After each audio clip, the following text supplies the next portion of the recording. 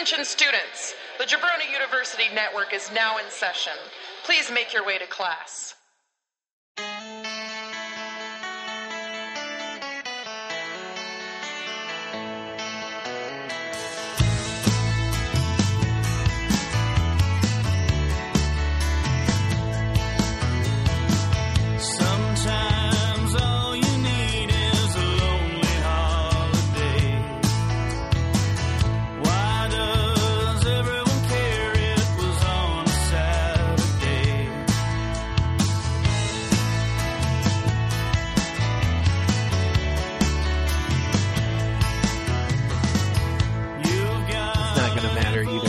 It doesn't. They have.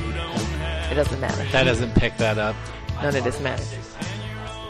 If you're gonna fucking run your mouth. You did what? I farted like 6 times during class today, and it wasn't like silent. It was like. Like you just don't even care anymore? No, I was just like, hey, Bryler.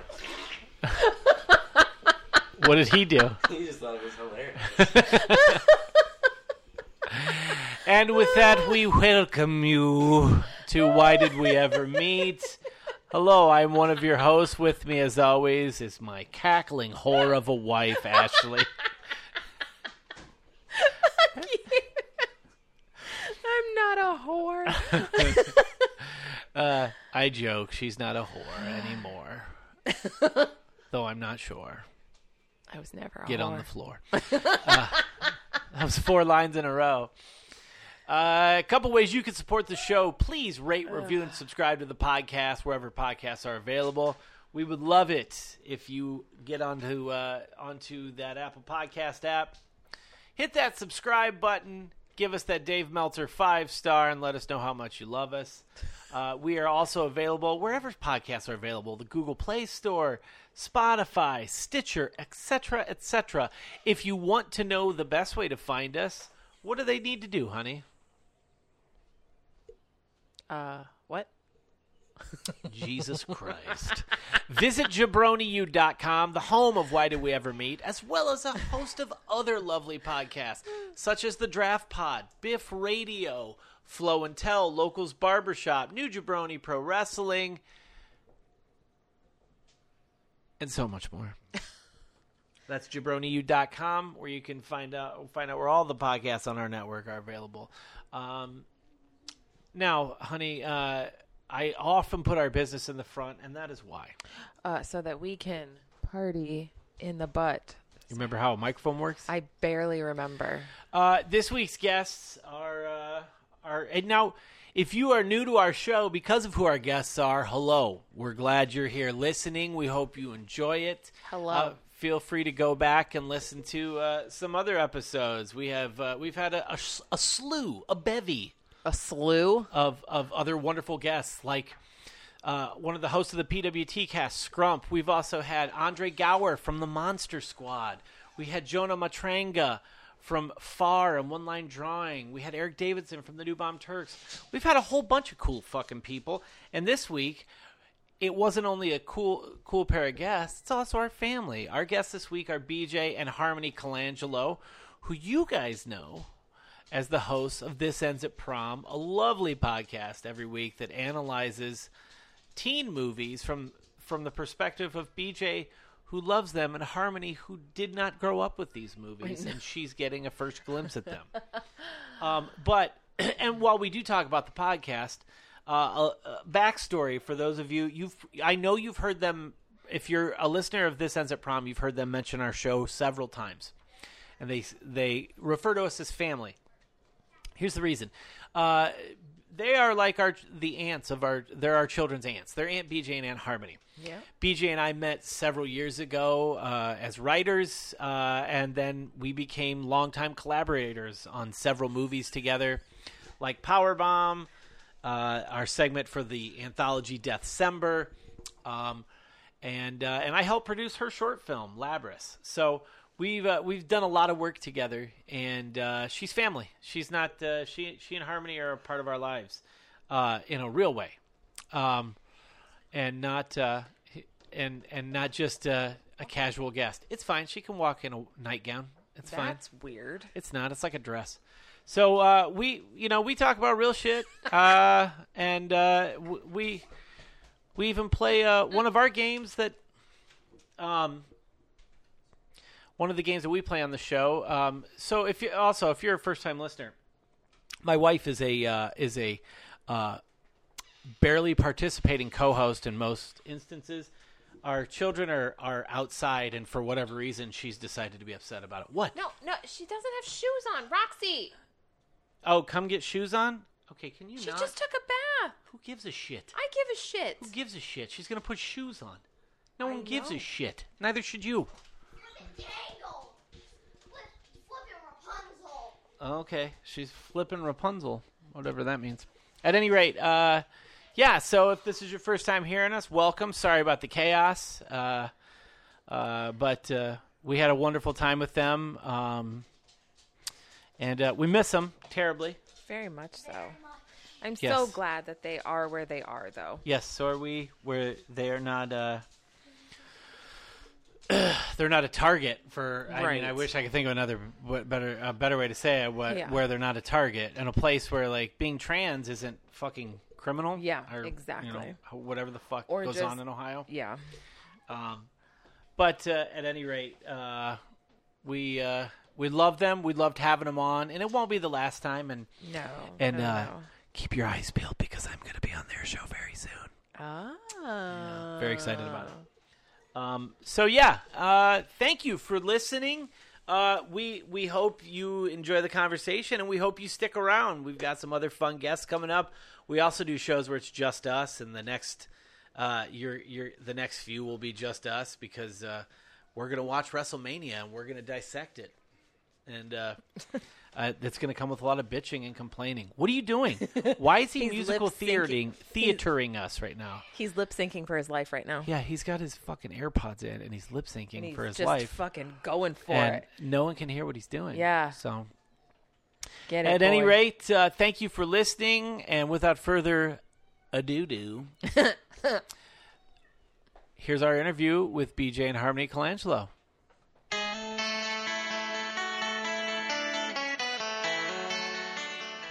All right. So this week's guest, it's not often that your guests are both celebrities in some form and your family, but it worked out good for us on this one.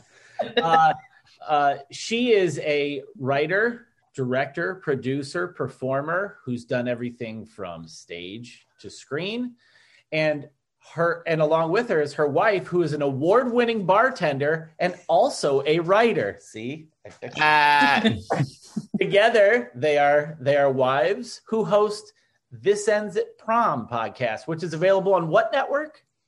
Odd People Productions. Every Thursday. Ladies and gentlemen, please welcome BJ Colangelo and Harmony Colangelo. Hello. Hi. Roxy has been lingering all morning.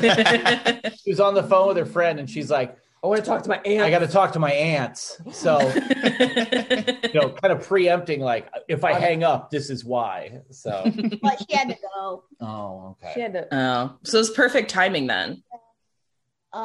She has to play Dungeons and Dragons. Yeah. She's going to play Dungeons and Dragons. So, All right. She's got good priorities. I would like hang up her. on people for that too. yeah, it's Penny Sparklet. Oh, perfect. So they're No, going Penny Hips. I know, honey. I know her last name. Marty and Sarah. They call her Sparklet. Oh. That's her real Oh. They talk about like anime and crazy stuff. my God. They spent most of the morning talking about whether she was going to yeet off a cliff or yeehaw off a cliff. You're off a cliff. Comes flying in here. Yeehaw. We I think honestly- yeehawing, you choose to yeehaw yourself, you get yeet off the cliff. Yes. Like you Yeah. can't yeet Yeah. yourself. Yeah, someone has to yeet you off that cliff. right. It's to yeet or yeehaw.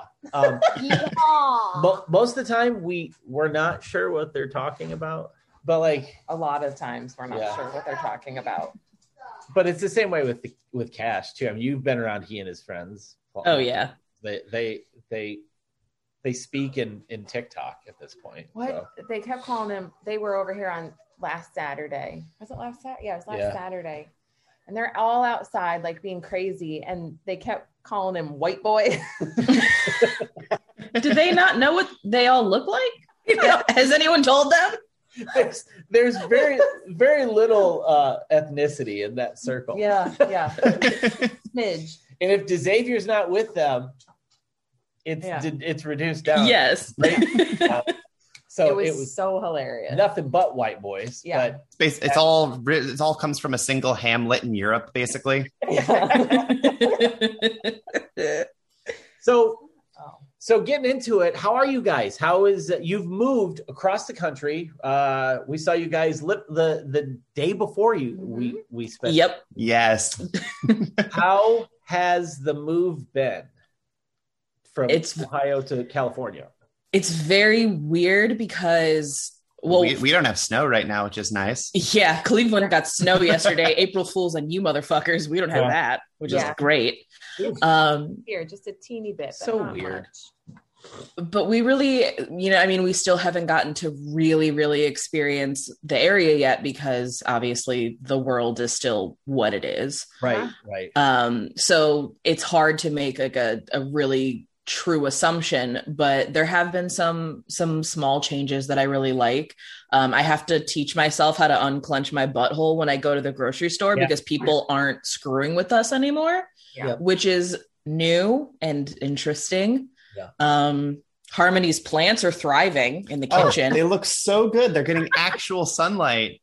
Well, I'll say the California sun hits so differently than Ohio sun. Because I was shaving my legs yesterday and I'm like, wow, the sunlight is hitting me right now. And I'm going to have to try extra hard because the overcast sky is not going to cover up my dumpy Midwestern imperfections here. So I'm going to have to be on my A game a lot more often. That explains California. Yeah. We can hide a lot of flaws here with bad weather and strategic clothing. No, now it's oh God. And you're in HD lighting because the sun is out all the time. Yeah, it's a lot. All right, show them, and then we're This is how to yeehaw yourself off a cliff. Okay. Oh my gosh. Down on the They ground. can't see it on the table. You're down on the ground. That's really hard to Climb up the hill. On top of it, on the cold winter mountain. Go down, splash yourself. All right. I mean, your physics on the trajectory and arc of that jump, pretty close. Close, yeah. One, go. All right. Or go over here. Yep, or come over here. Sit beside us. Oh, she's got to write it. How to? Oh, she's. Oh, God. You have to do this right here. This is the chaos everybody subscribes for. No, it is. It is. We'll expect it. And they should have known. The second you see our names on here, it's there's going to be some riffraff happening here. Up to the whole time. Okay, that's close enough. Well, you got it backwards. Silf, CILLF. No. Okay, go. You got to go over there. Go. My God. So I think the best thing to do is, because it's rare that, we've had couples on, but not a lot. And because the name of the show is befitting to it, how did you meet? You just did a TikTok about this. I did actually, because somebody asked me, because originally I did a TikTok. It was what's the question you hate being asked the most? And I said that I hate when people ask me what it's like being married to a trans woman, because I know that's not the question they're actually trying to ask me. Yeah. And because TikTok is full of fellow homosexuals, people were like, I want to know how you met. How'd you know she was the one? What are your hobbies? Do you have a dog? Normal questions, which is very cute. Which is wild, the questions these kids ask. I did a seminar for a bunch of high school kids for basically a gay straight alliance one time. And one of the questions they wanted to ask me as an elder statesperson of queerdom was, what's it like being in love? And at the time I was like, I don't fucking know. But, And they want to know. Yeah, they want to know. Yeah. Because teenagers think they're in love like the second they look at somebody. Yeah. Mm-hmm. The hyperbole of it all. Right. And it sucks because you want to be honest with them. Like, you don't want to disregard their feelings on it, but also you would be like, this doesn't matter. Just so you know, none of this matters. None of this matters. No. These 4 years of your life, they don't mean anything. They won't affect anything other than your psyche. These people, they will bear no influence on your life. Don't worry about it. Move on. Yeah, pretty much. Yep. As far as like how we actually met, so it goes in stages. Yeah, so you were stalking me. The first stage is I went to the Hump Film Festival, Dan Savage's Hump Film Festival. And for those who don't know, the Hump Film Festival is essentially independently made sex films. And they can range from things that are, cute and sweet or things that are funny and absurd. But the only rule is that it needs to include actual unsimulated sex. And the movies never go on the internet. They never get put on DVD. You can only see them at the festival. It's a really cool experience. Mm-hmm. And I went there with a group of people. And Harmony was there, didn't know who she was. But... I was there with my friend's mom, who impromptu decided, let's dress like sexy pirates. So that was the first time you saw me. Yeah, so this giant ass pirate trans lady walks in, and I was like, well, I didn't know that's a thing I'm into, but that's checking a lot of boxes. You never know until you're faced with it. I mean, I obviously I had dated trans people in the past in college, but it was the giant pirate thing that I was like, okay. Yeah, your height. That's your height, and then the pirate thing on top of it. Like she's really hard to miss. Like she's probably the most unsubtle person you could be in a room with. And it's for people that don't know, Harmony, how tall are you? 6'3" last I checked, but that's been a few years. Either I've gotten taller or shorter, possibly. I don't know how aging works. Yeah, so I saw her there and I was like, well, that's cute. Okay. And, just didn't think anything of it, didn't say anything. I was with, my own group of friends. And then I don't know how much longer after that, but a good friend of mine, Just Fallstick, stand-up comedian, comedic actress, just wonderful human. She and I were going on like a day bar crawl because we're garbage Midwest people. It was like a Sunday morning. It was a Sunday morning. We had just had brunch and we saw that a bar in Lakewood called Mayhall. So like punk bar, bowling alley, also where they do old wrestling, where we would have had our wedding, where we reception. were supposed to have our wedding reception if it wasn't canceled. And we went there and Mayhall's was doing something called Scummy Summer. And I was like, well, that's perfect and right up my alley. And we went in there and Harmony was bar backing at the time. So I kept seeing her in there and I was like, oh God, like that girl's very cute. Oh God, I have a very big crush on this girl. Didn't say anything except chicken shit. Yeah, and you have berated me in the years since by saying like I was sitting over there just fawning over you and you don't even remember me. And in my defense, that event was a bust and we had like 5 people show up. So we were just drinking the frozen daiquiris all day. So I don't remember a good chunk of that actually. No. Yeah. So that's like, I knew of her existence at that point. And then when Harmony and I like actually met, I was in a relationship that was not a very healthy one for anyone involved.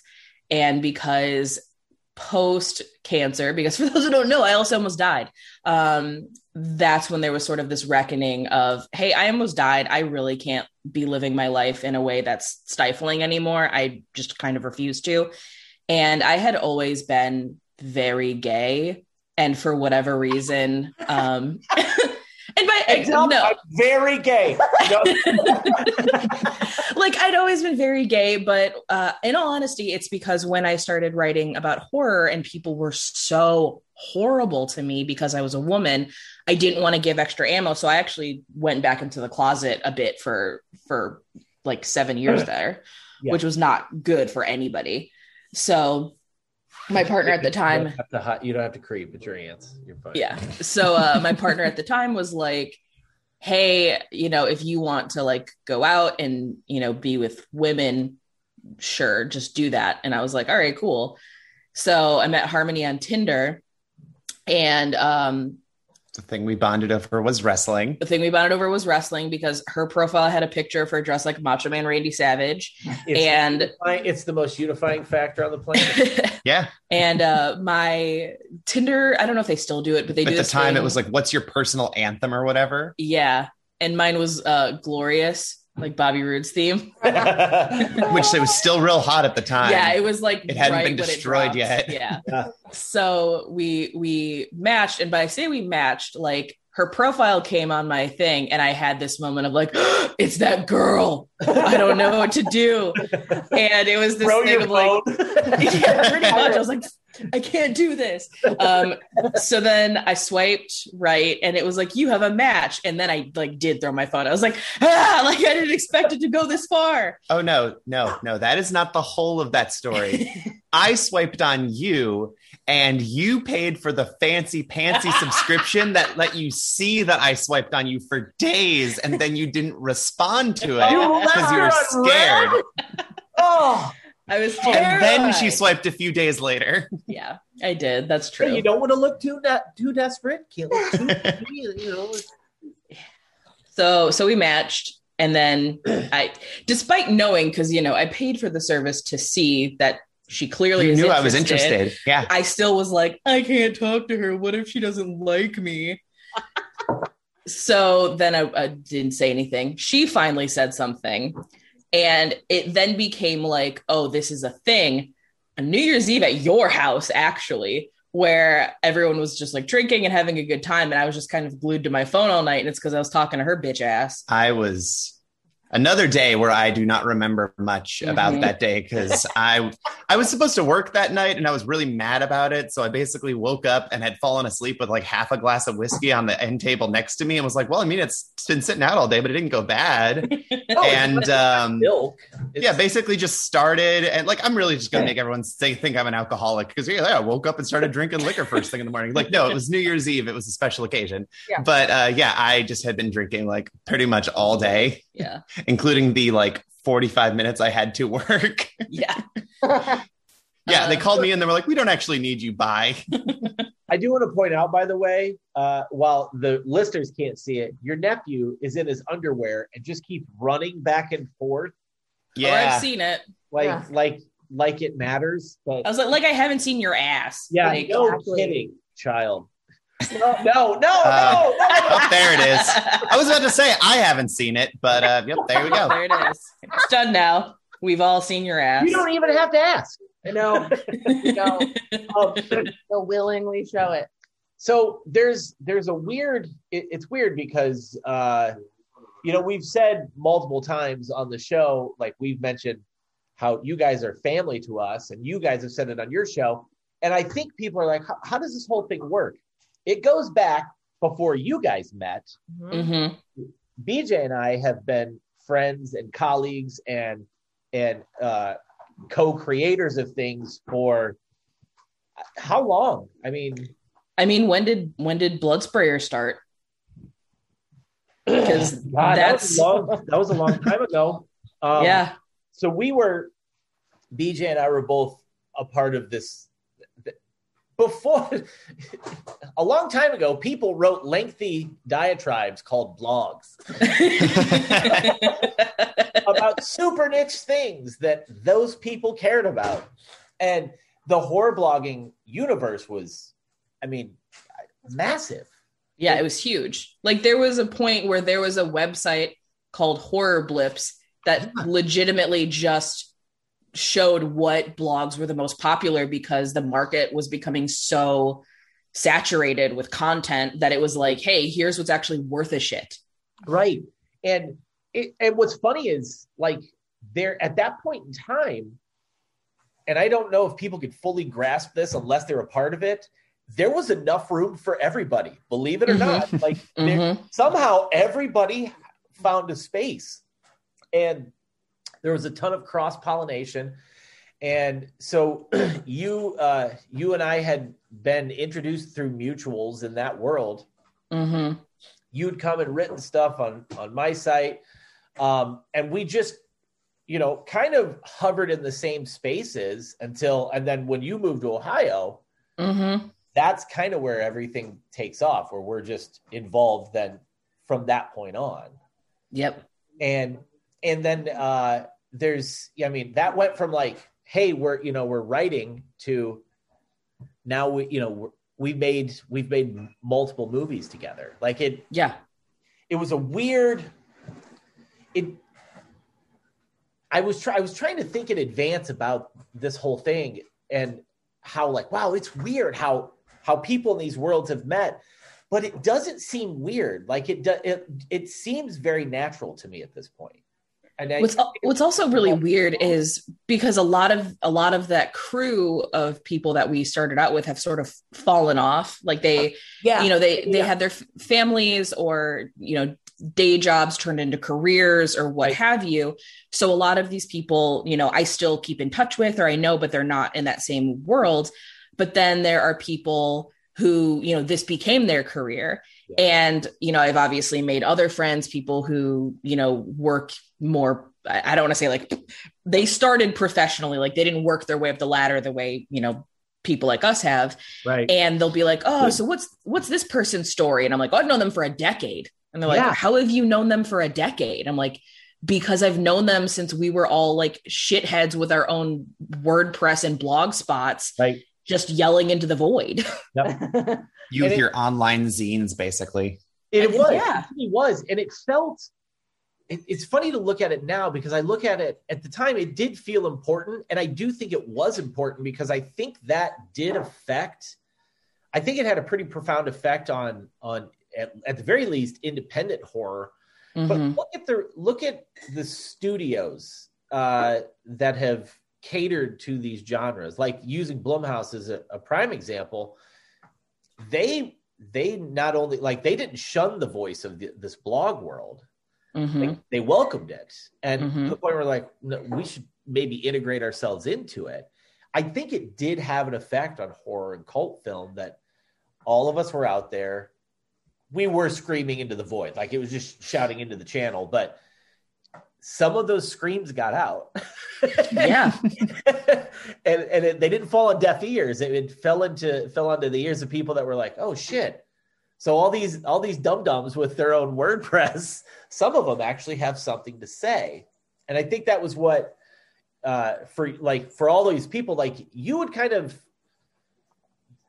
your path was different than I think most, BJ, because you'd taken a stance that was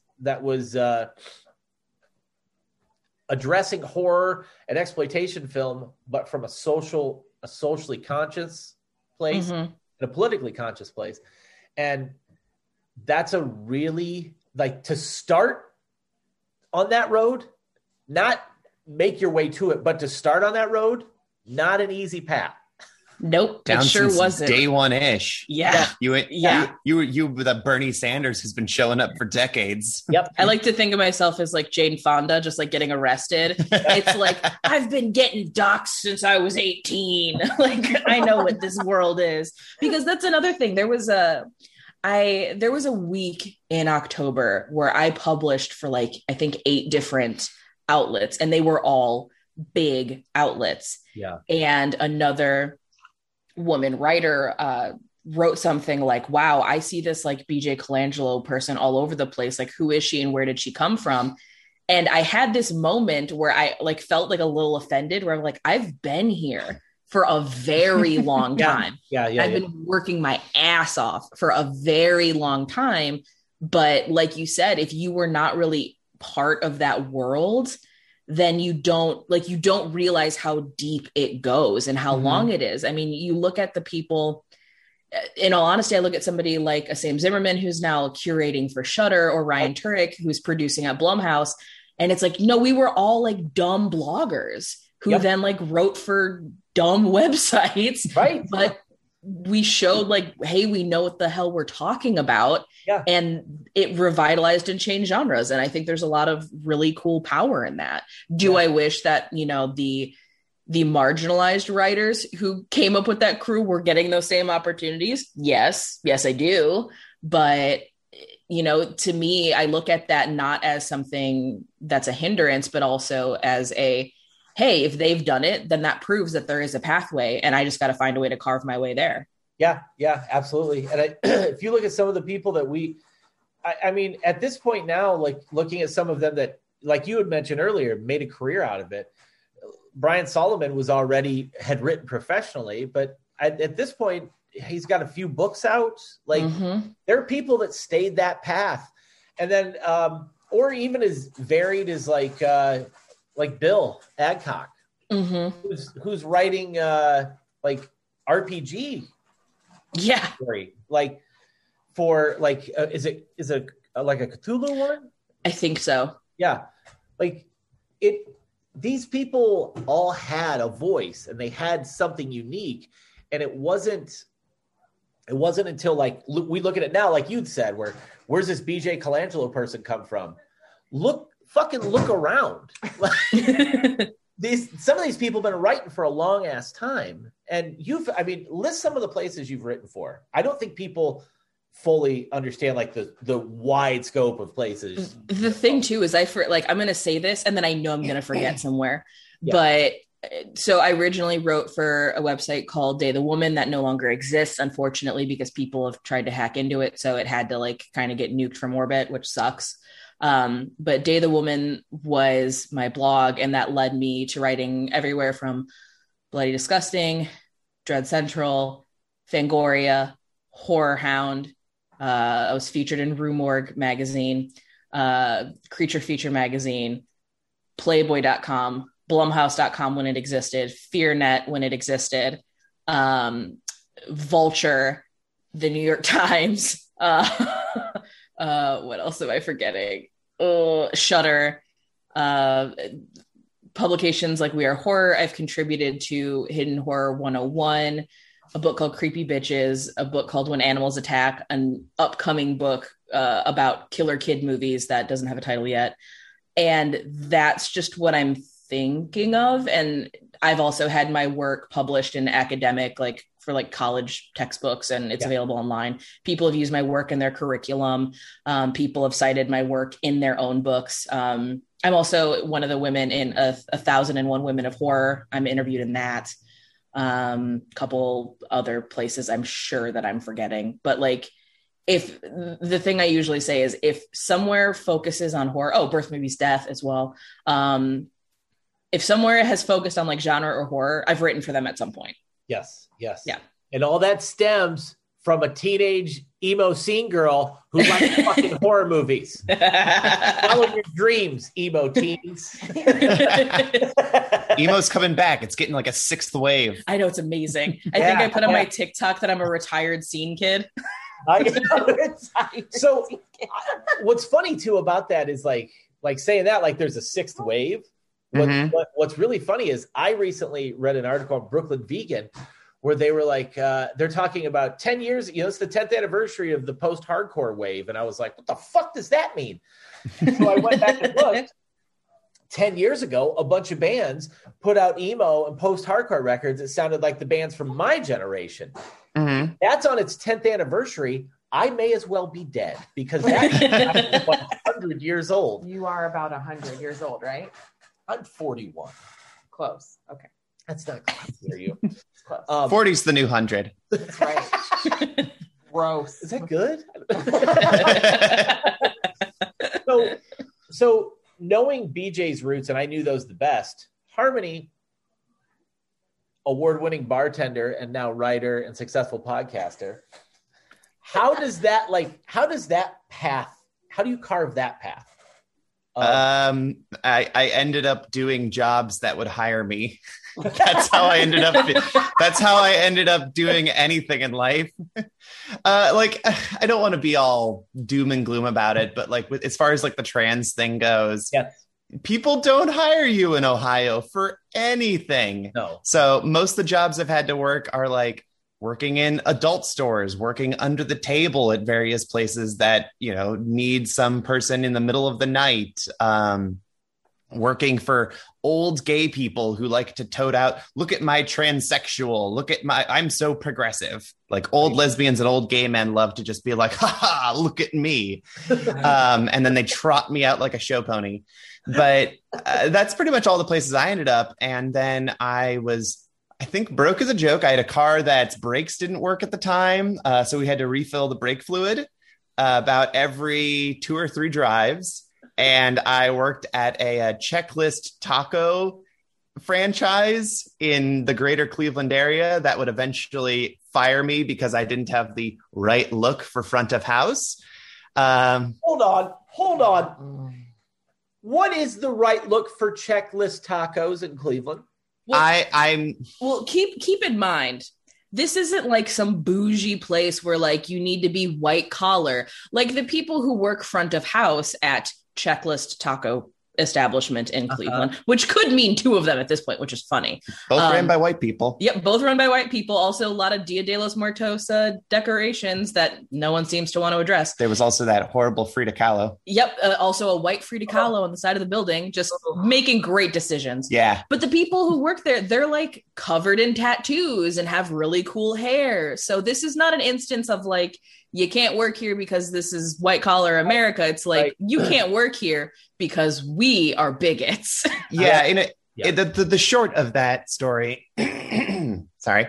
The short of that story is that I desperately needed a job and they were looking for someone to, I think it was Work Expo at the time. So I was in back of house along with all the black people. Of course. And one of my best friends at the time, Cassie, who you can listen to her lovely angelic voice on our House Bunny episode on our podcast. Goddamn angel. Love her to absolute bits. That was my second of 3 jobs I worked with Cassie, where she got me in an interview. I ended up working there and I was so dang good at my job. The managers wanted to promote me to server. And then the owners went, no, we don't want this person to be out there where customers can see them. So you don't have the right look, but they didn't say that part. They were just like, oh, we're just downsizing for the season. And we're letting go of everyone who was hired over the summer. And they weren't. Everyone else just got moved to new stores, including one that was opening in like a month. So basically they just reallocated everyone except for me. And yeah, it's because they hate trans people, and that's what they meant by not right look. Wow, it almost seems like they did that on purpose, Harmony. Right? It's so Ohio of them. But yeah, so I ended up doing that, got hired at Mayhall's when they let me go because Cassie also worked at that bar and started working my way up the ladder there, and then ended up at SideQuest where I don't want to take too much credit, but I pretty much took everything that they were doing right and then made it better and gayer. Yep. So yeah, that's where I ended up winning my best bartender in Cleveland award. And your best trivia. And my best trivia, because I also hosted trivia there every week. And you also have, correct me if I'm wrong, is there not a book with your wonderful recipes in it? She's so fucking bad at talking about this book. Yeah, no shit, Harmony. It should be on your social media every day. It's in my bio on my Twitter. Thank you. I sacrificed a very funny description for myself about the Malcolm in the Middle intro because I didn't want to remove that because I didn't have the character limit. Thank you. But yes, I also have a list of, I think it's like 35 cocktails and non-alcoholic cocktails that are all based around the queer event drinks called A Year of Queer Cocktails that is out there in the ether, and everyone talks about how great it is, which is very funny because it was originally just done as a way for like the bar staff to make money via a fundraiser during COVID. And now everyone's back to work. So now it's just like, give me all my money. But yeah, I did not put much thought into it. I was like, oh, we'll sell like 50 of these. And we've sold way more than that. We've sold a lot. And I want you to keep some. So it's going to get plugged in this too. Yeah. Name some of your greatest hits. Of my drinks in the book or in general? in general, because you've got some great names for your drinks too. Oh, I mean, the book, there's a lot of really obvious ones in there. Like the Leather Daddy is my one, because that one's made with a really smoky scotch that makes it taste like barbecue and leather. So like perfect. Very love Leather it. Daddy. Yeah. Oh, it's so good. This one, I stole the name of the Pinas Colada, but the fact of the matter is, like, no one used the gimmick properly, where I made a dick out of pineapple and cherries and then drizzled it in, like, Coco Loco, so it was all jizzy and stuff. Like, if you're going to name it that, you commit. Do it. Yeah. Exactly. Yes. I had so many other really fun ones in there, but I do know I have some really, really great stuff coming up. That's maybe it'll be out by the time this comes out, or maybe it won't, but I've got some cocktails that are going to be getting published in some websites based around some video game themes. And I'm really excited for those. I'm trying to think of some of just like my personal favorite ones. Well, I mean, the various goth girlfriends. All the favorites. All of the goth girlfriend ones. So Harmony made a drink specifically for me, which uses black dyed vanilla vodka using like cake decorating dye, not like charcoal, because that's bad for you. Cold brew and almond milk, so it looks really dark. And that's just the standard goth girlfriend. The big titty goth girlfriend is that you replace the almond milk with 2 scoops of vanilla ice cream and it turns into like a float. Mm-hmm. The sexy goth girlfriend. The sexy goth girlfriend is you use steamed milk and then it becomes like a hot chocolate drink. Okay. That I love all of the goth girlfriends. Those are great. What are some of the things you drink? I honestly don't know what people like out of my drinks, because I try to make some cool stuff where I'm like, oh, I'm going to make this thing with beet juice and it'll be all bloody. It'll be great. And everyone's like, ew, beets. Yeah. No one wants fucking beet juice. Beet's delicious. But the thing is, if you mix beet correctly, it's like very wild how good it tastes as alcohol. Yes. I also have a side gig working for one of our other favorite podcasts, the Kicking and Screaming podcast. Yeah. Where those are our friends Vanessa and Elijah, and I make cocktails for based around their double feature movie pairings of kung fu movies and horror films every month. I made a delicious one recently involving beet juice. You did, and they kind of freaked out. They were like, I'm a little sus about this, and they drank it, and they're like, what the fuck? Yeah. Why is this good? Yeah. I like, you've got some gimmicky ones that I really like. She did one called Angelica's Cookie Heist for a Nickelodeon party. Yeah. And it's got like Cookie Crisp in it. Oh, the Boozeberry is good. That's a blueberry cocktail. Those milk the Cookie Heist was basically just ended up becoming the Boozeberry. Yeah, where it was like, hey, we needed some Halloween cocktails. So I just made one with cereal milk and put blueberry in it and made it really alcoholic. Hey, speaking of blueberry, hey, BJ, do you remember that one time Ashley made edibles with Frankenberry and blueberry and it almost killed all of us? She talks about it every single time we get blueberry. With the couch. These edibles aren't that big of a deal. Like 10 minutes later, everybody, like, nobody can move. God forbid a carbon monoxide leak happened at that point. Well, what's weird is that New Year's specifically, because you were at your old places before you got the house. Yeah. And this was also right around the time, didn't like an animal die, like in your yard or in the wall, or like something happened? Yes. Something had died in the wall, and we put it like in the house, in the wall. And one part of a corner of the fucking house smelled like a rotting animal, and we nothing about it.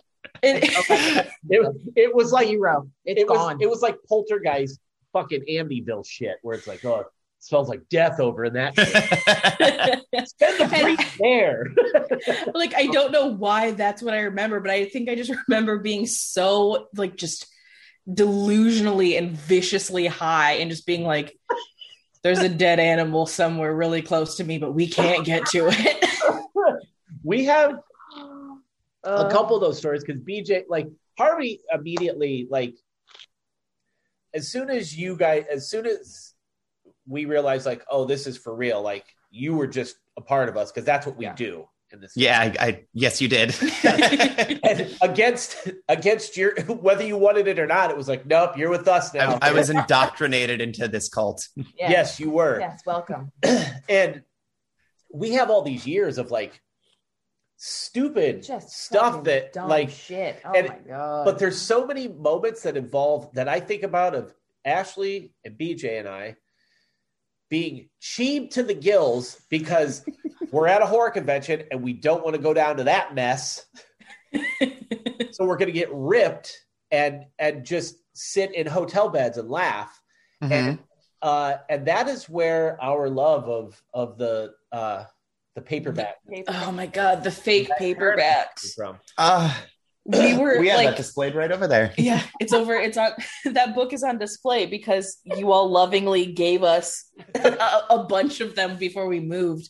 Yes. But that Cinema Wasteland, we were just eating pizza and so high Oh my God. and crying. And people kept coming into the room to be like, hey, what's up with you? You want to go do this? And we're just crying. And they're like, what the fuck is happening? And you can't explain it why it's that fun. You know, like you hold it up and show them and they're like, yeah, that's kind of funny. Like, Yeah, I don't, sure. we're like, no, it's the greatest. Like, oh God. They just posted a new one today. I was thinking about my first encounter with you, Harmony, and I'm pretty sure it was at an AIW show, right? At a wrestling show? Probably. I think that was the only time I met you all before the Powerbomb premiere. I think that's the case, right? BJ, Was it at Magnum's retirement? Was that the one? That sounds right. Maybe? I know it was around that time. Like I definitely everyone was at that show. Yeah. But I don't remember. It's in that realm. I can't remember. I don't think we were there. Roxy No, and it I was just weren't there. Cash and I. Okay, Because yeah. Cash sat with you guys. Hmm. Yeah. Yeah, which is usually the case. And and that's usually how it goes. Like it's Cash takes off with BJ and Harmony. But I remember the obvious thing is like she's quite tall. Yes. And that's the thing I told Ashley the next morning. I was like, she's very tall. She's a very tall woman. Yes. I'm a big bitch. Yeah. Or as BJ calls you, what do you call her, BJ? Oh, she's a long ass bitch. Long ass Because there's one of those like fake book covers and it's a T-Rex and what is that? Like It's like a the brontosaurus. And he's like this giant necked dinosaur and the T-Rex just says, fight me, you long ass bitch. So yeah, anyway, we have various dinosaur iconography because of that around Yes. our home. We have a couple giant blue brontosauruses and then like dumpy short green like triceratopses for Yeah. me. Just some like corgi legged dinosaurs.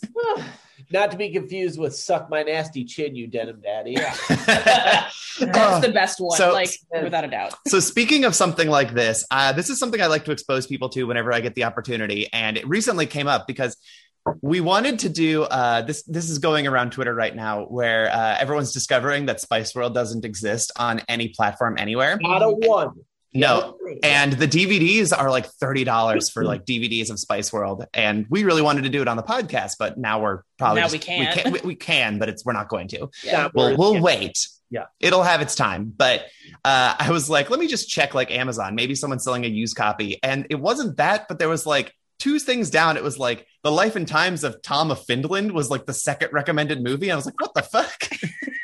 But there is, I don't know why. Gay men really like Tom of Finland and the Spice Girls, I guess. But Okay. one of the things that I love that I've introduced some of our California like gay friends to that they are way into is a Hand Job magazine. Oh yeah. And I love Hand Job magazine because it's basically Tom of Finland, but for like fat hairy daddies who like young hairless boys. And I cannot describe these pieces for you. Look at this. Oh my god, the illustrations! It's a bunch of like little league coaches and like sleazy uncles, and they all have the very very round bellies, like the specifically exercise ball round bellies. But yeah, all of them have the most ridiculous writing, and these book covers are that kind of vibe, Mhm. and the writing is the most like clearly you're writing it with a single hand while the other one is just like beating your meat because you're like, and then he said, grab his cock. And he was like, that's right. You grab my cock. Ugh, take my cock. It's like the most juvenile writing and it's amazing. We were watching that documentary Circus of Books and Harmony like I flipped leapt out from the couch and was like, they have a whole wall of hand job magazines. Especially because they went out of business shortly after I stopped working at the adult store I was at, and I was heartbroken because they were my favorite part to get the shipment at the friend of the month.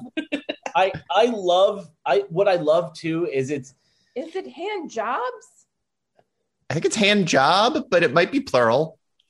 she's looking at dozens of covers of hand. Oh yeah, that's them, all right. My favorite thing is that it's just like a half a beat away from Pro Wrestling Magazine covers. Right? Yeah. They're amazing. Where it's like The Santa Claus one's fun. Seen the Santa Claus one? Oh God, I love them so much. No, that's not. You don't. Yeah, you don't.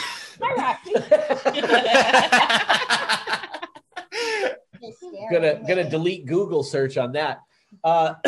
Those my favorite thing about those though is that they're so the look of all of those men is super like machismo. Like that is my favorite thing, hands down. Because anytime someone loving pro wrestling fans can tell you if they have half a sentence.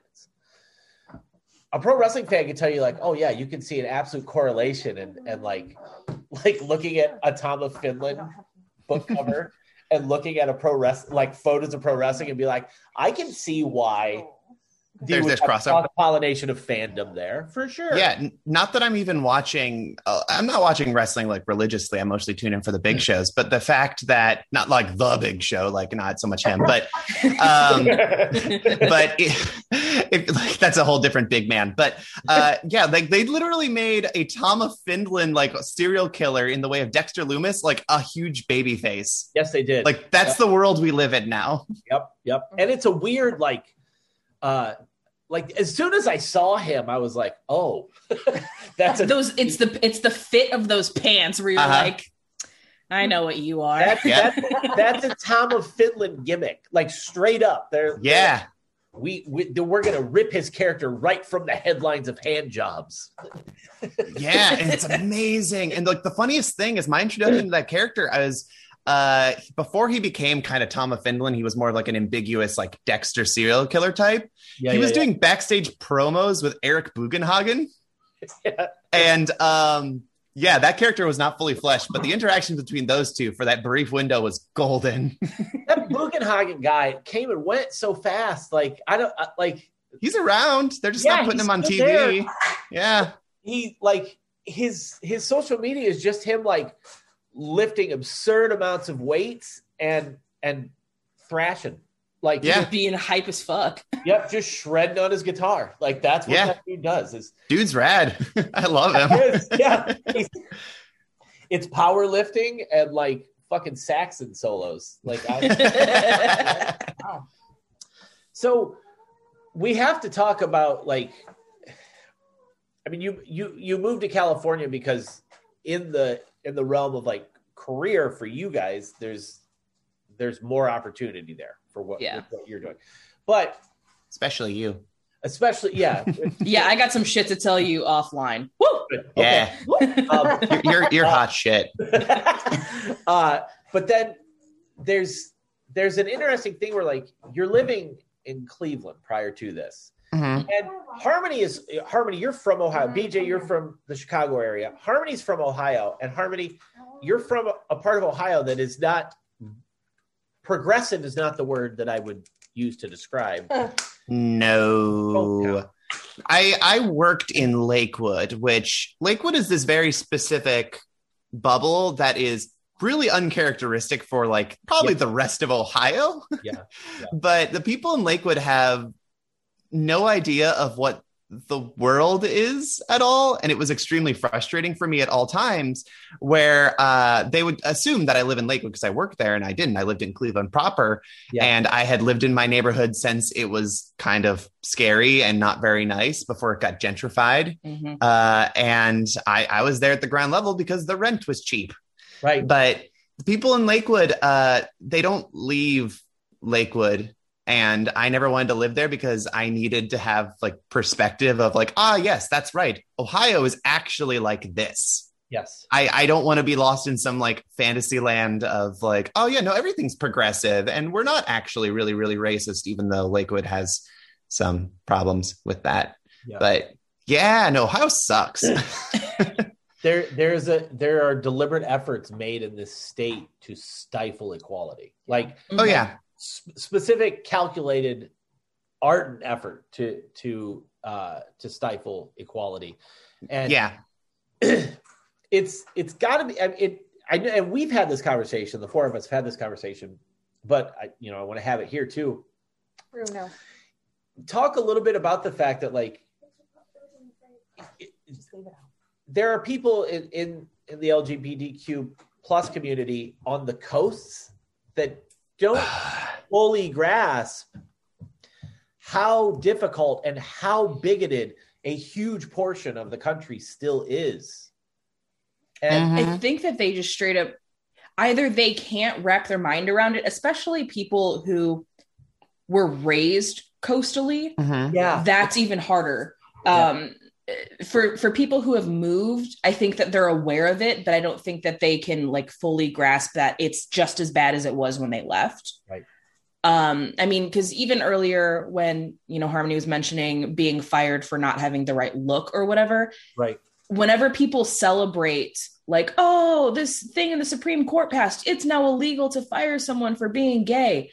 No, they'll find another reason. They're going to still do it. They're just not. They just now no longer can say to your face, that's why, because people have been doing it because in Cleveland, Cuyahoga County does have protections for LGBTQ plus people, which is good. You cannot be denied housing because of it or be fired from a job or denied public accommodations. People find ways to do it. They'll make you uncomfortable to the point that you'll leave. But when I was teaching in Cleveland, occasionally they would have me on like my one break day, go to a different neighboring county. And I would have to explain to my supervisors who live in the city, I can't go and teach there.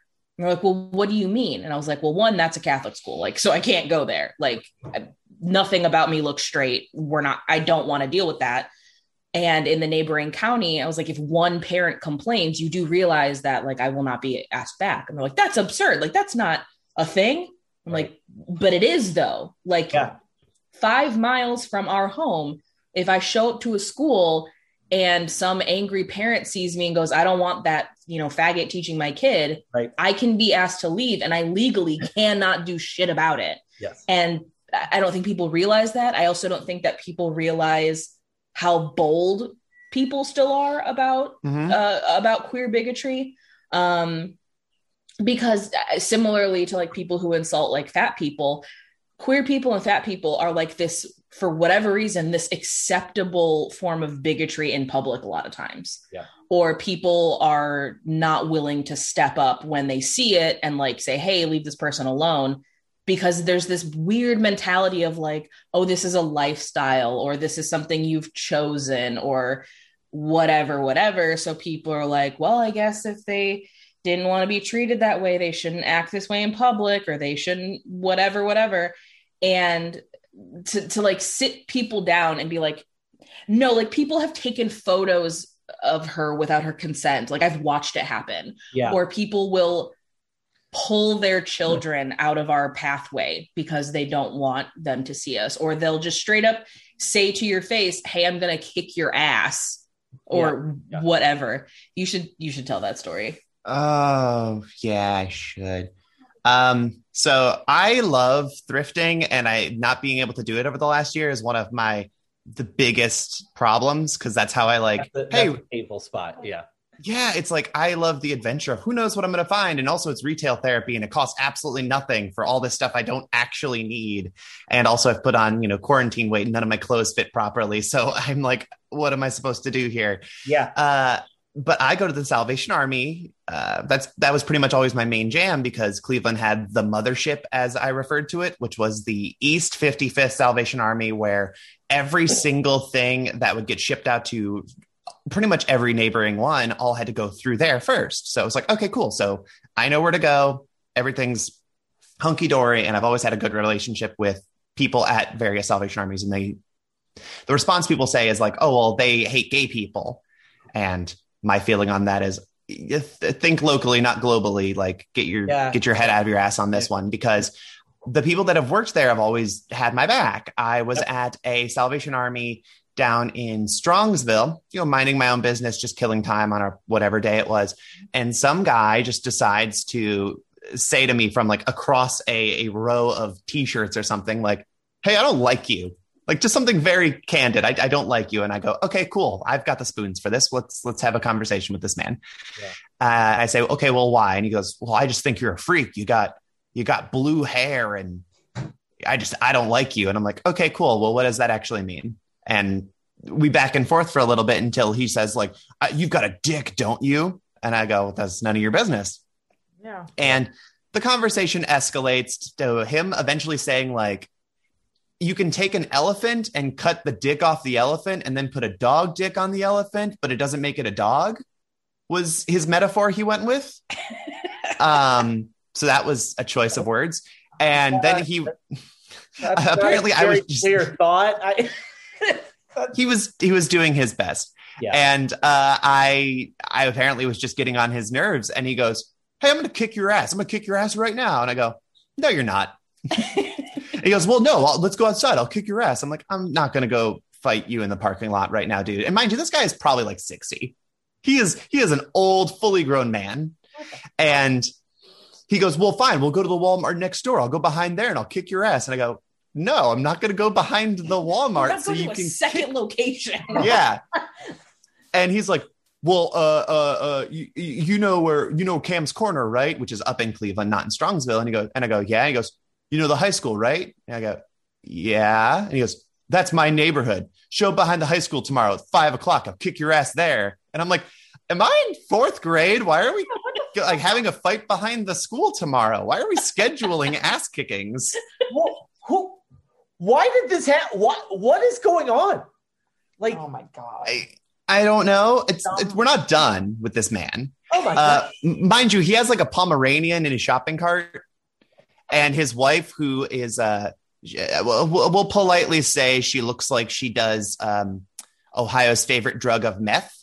Yeah. She looks like one of those. I know the look. Yep. Yeah. So she comes over and she's just kind of hanging out now at this point while we're arguing. And he's just hammering on about like the dick and stuff like that. And I go, okay, cool. Well, how about this? I'm going to go mind my own business and you can suck my dick.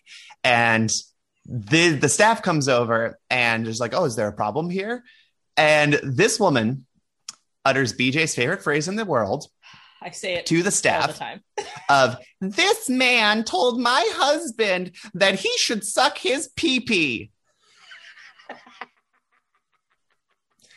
And sure, it's not exactly what I said, but okay, sure. I said dick.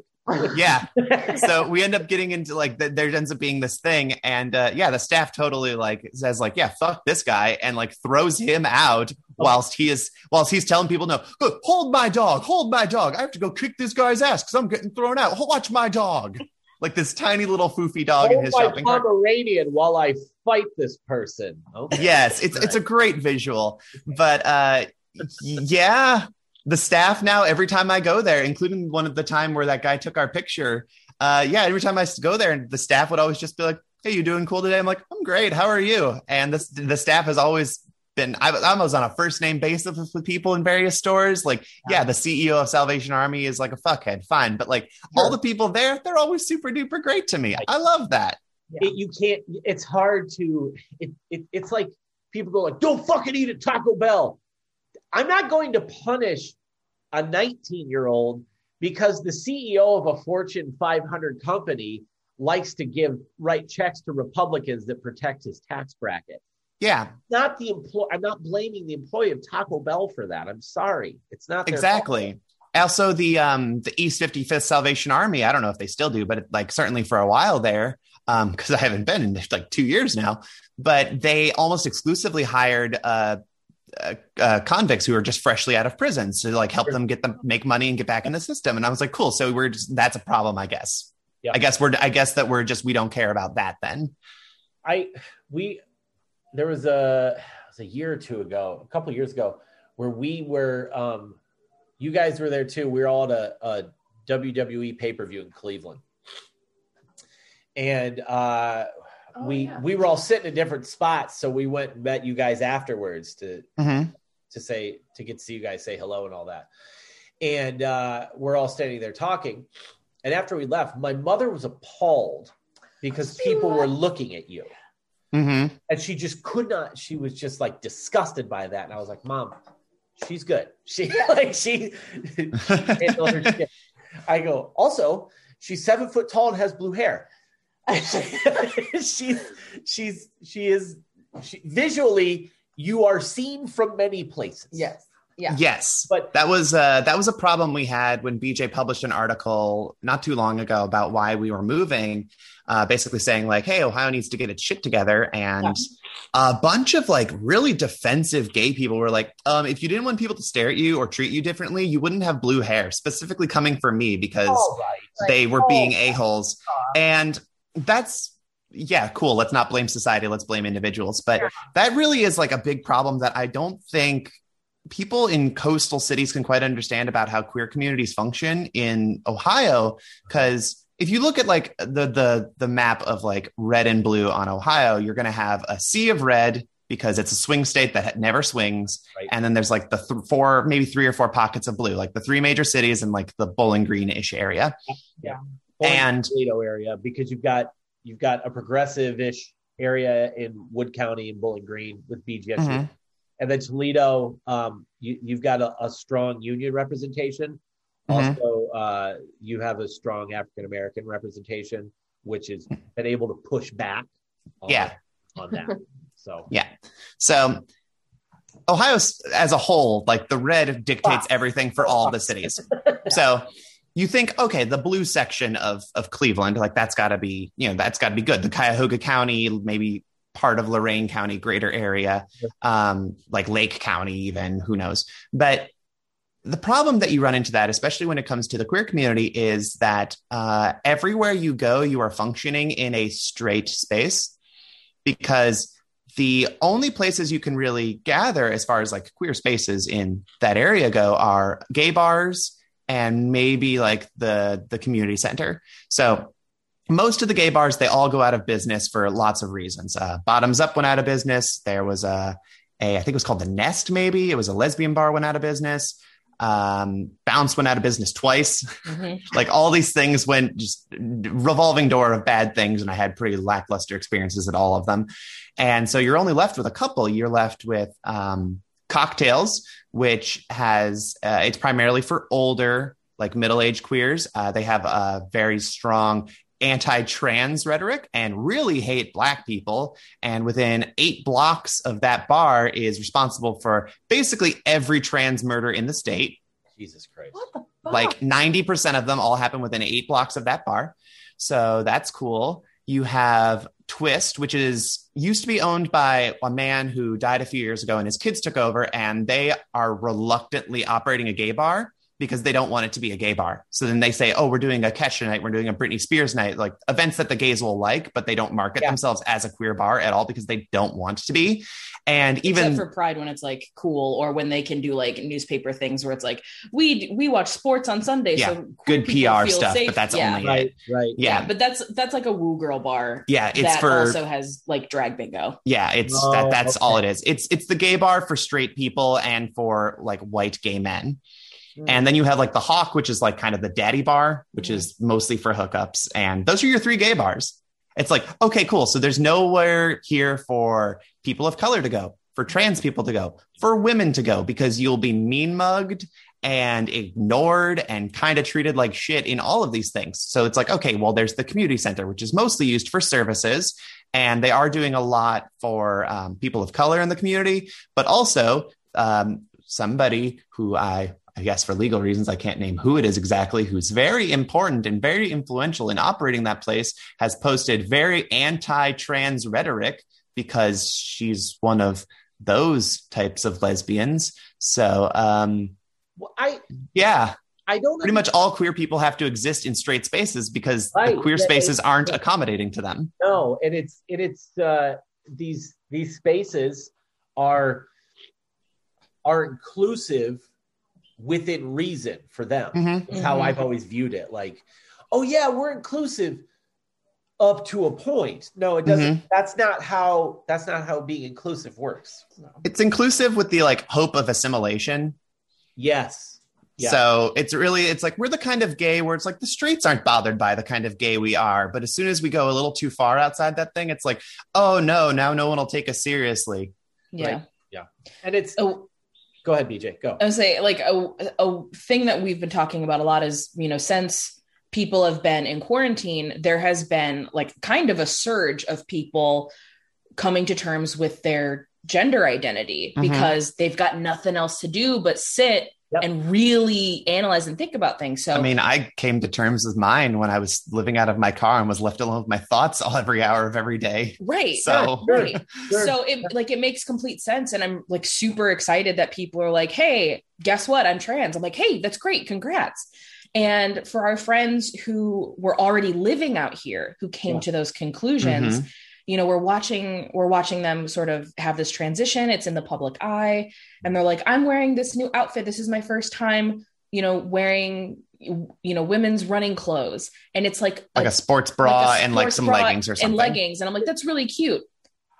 Literally could not wear that in Ohio. Somebody would hate crime you. Yeah. It's not even a question. Yeah. And it's really hard to kind of, that's going to be my biggest adjustment, because growing up in Chicago, like the Chicagoland area, it was obviously a lot more progressive. Yeah. I didn't believe you until we visited. Yeah. She did not believe I was like, me. wow, I'm kind of ignored in the city. It's weird. Well, I mean, because I proposed to her in Chicago and people asked me, they're like, well, why did you go all the way to Chicago? And I was like, because NXT was there. I wanted to watch War Games. I mean, that was the guys to get her there. But I wanted to see that Kevin Owens pop. But the reality was the likelihood is too high in Cleveland to have proposed to her in public.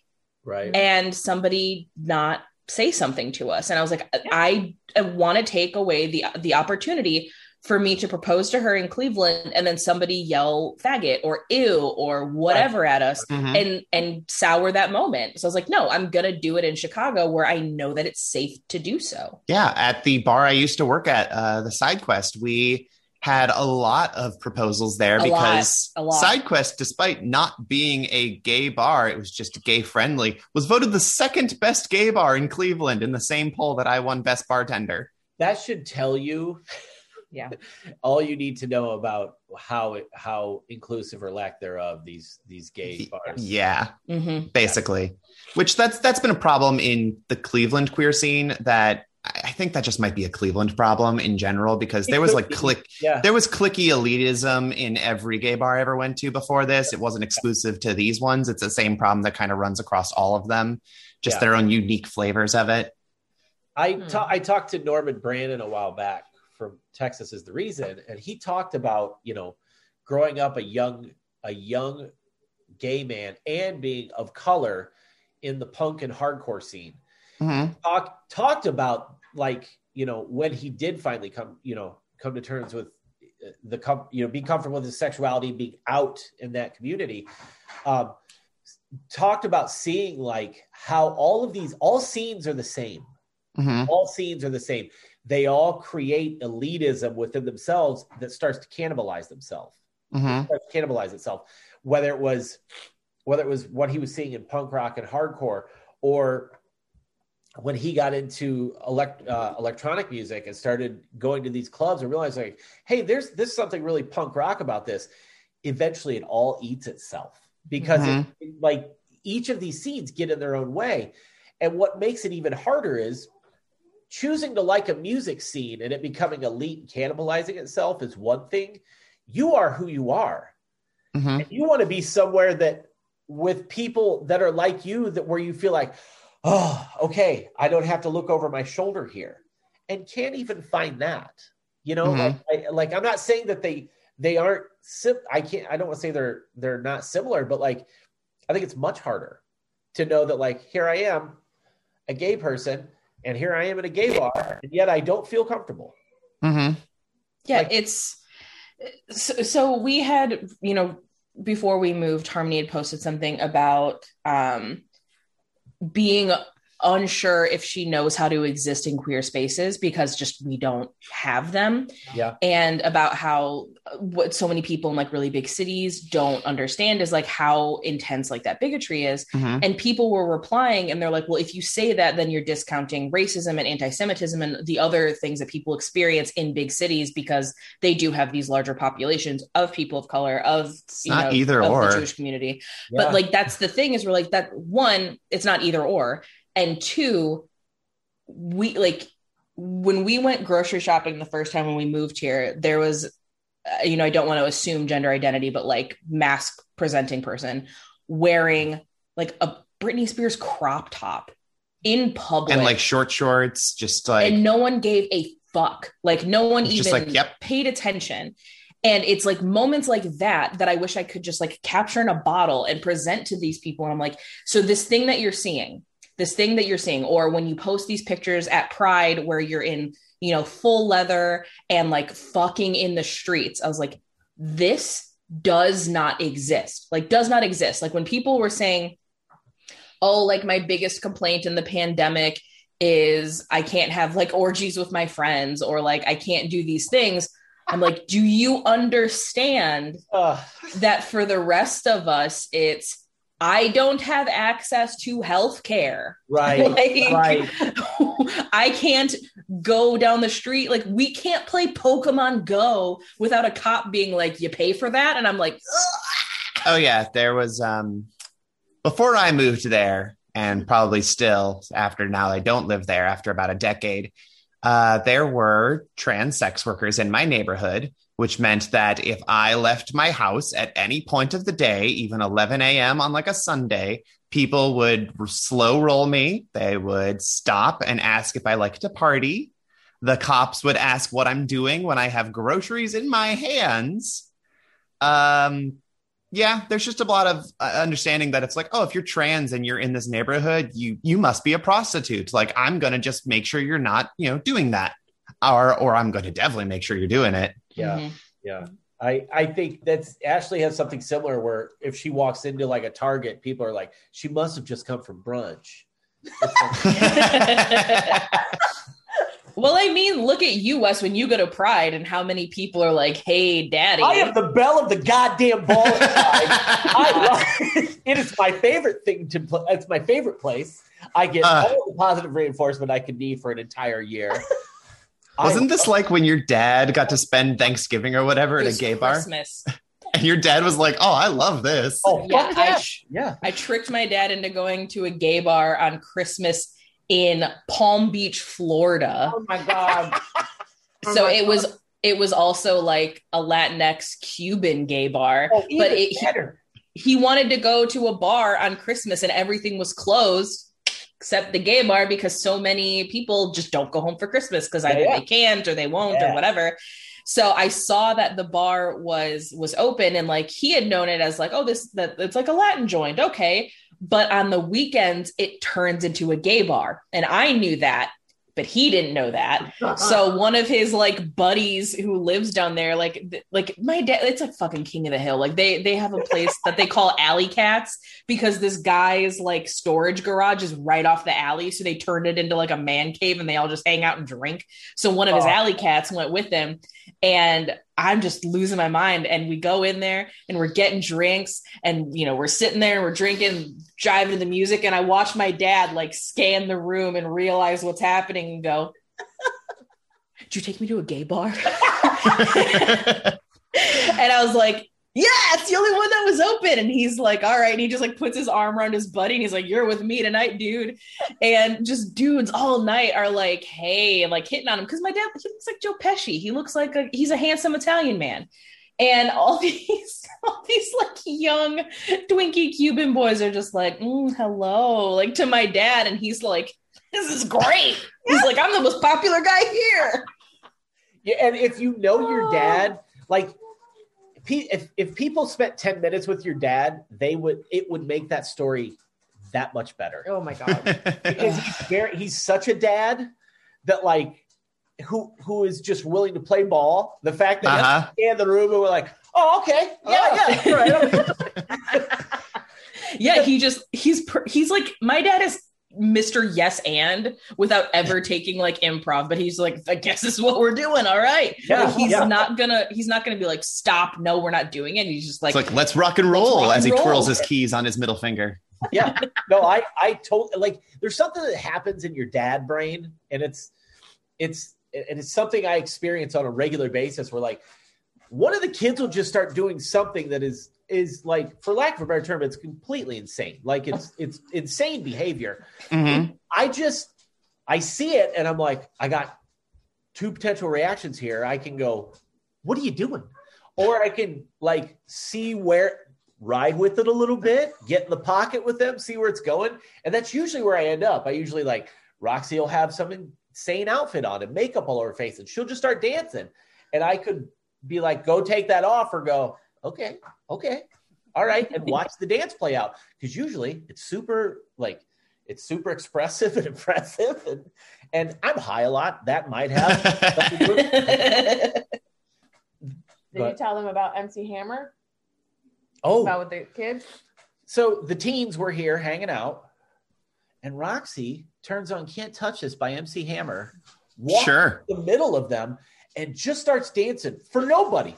Didn't care who was watching. Didn't care if she got a reaction. She was there to dance to MC Hammer.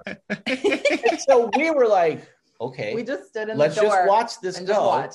So we're watching. And she's just going, eyes closed, dancing. And pretty soon they all start going, okay. What was this? This was last weekend. When you were You don't even remember. You're in a meditative state. Yeah. And like one by one, she won them over where they were all just like, yeah, okay. All right. She didn't need the audience. She didn't need people to see it. She, in that moment, decided MC Hammer, You Can't Touch This, had touched her soul in some way. And she needed to express that love through the art of dance. And that is something that dad brain has to learn to wrap its head around. And for your dad, like when you came out to your parents, their response to it is the exact response every parent should have. Yeah. Cool. You're living as you now. Come on, let's do this. And hey, what's Dad, also surprise! I took you to a gay bar. All right, let's do this. And what's great is I get that that cool dad vibe of just like, all right, we're rolling with it. Yeah. But then I also get like that scary Italian side to him because like I have a great uncle in Connecticut that I've only met once. I've only met him one time, but I distinctly remember. So it was him and then my Aunt Teresa, and they were talking to me and I'm like 7, 8, like I'm a child. And he just puts his arm around me. He's like, I hope you know, you ever have any problems, you give me a call. I'll make them problems go away for you. And it's just like, I'm a child. You're giving this advice to a child. And I just years old, stop offering to whack people for me. Yeah. So I'm just like, okay. Because the same thing happened, because telling my parents about Harmony, I knew like my parents didn't give a shit that I was gay. I was like, that's fine, because I was a gay child for the most part. Like it was kind of sus for them when I was like, oh, I'm dating men. They were like, oh, okay. And they just kind of like went with it. But sure you are. Yeah. They're like, whatever you're doing. Like they were just like, my parents are perpetually like, as long as you have good grades, I really don't give a shit. Like goes through a thing where she likes guys. We're just gonna ride this one out. Yeah. They really didn't care. They're like, we'll see where this lands basically. So when I came out, they knew, but I had been tiptoeing around with Harmony. So, she and I were seeing each other, and it was when my parents were moving. They were retiring and they were moving to Florida. So my mom was like, hey, I have collected and saved every document you've ever had as a child through your life. Come go through this shit. Straight up, like, there were like giant totes. And it's like, oh, this when you got the drama award in kindergarten. I'm like, why did you keep all of this? Or like every score sheet from my entire professional baton twirling career, every single one of them. I was like, why? Why did I need this? You might, in case you needed notes. I'm like, from when I'm 7, like, I don't need this shit. So just absolute chaos. But that entire weekend I was there, I talked about Harmony a lot. And it was in like a lot of different ways because I was already tiptoeing out with them. And I was like, me and this partner, like, it's not going to be a thing anymore. Like, just so you know. So I'm seeing this girl I've met this girl and, she's really cool. And I would like bring up things like, her dad doesn't talk to her anymore because her parents her parents are really shitty about her being trans. And my mom was like personally offended. She's like, how could people do that to their children? Like, she just gets so defensive. And I was like, all right, cool. The trans thing doesn't bother her. Okay, cool. Yep. So all that goes on. When it finally came to a head with, my former partner, when it was like, we can't even do this like open thing. It's like, no, this is done. Yeah.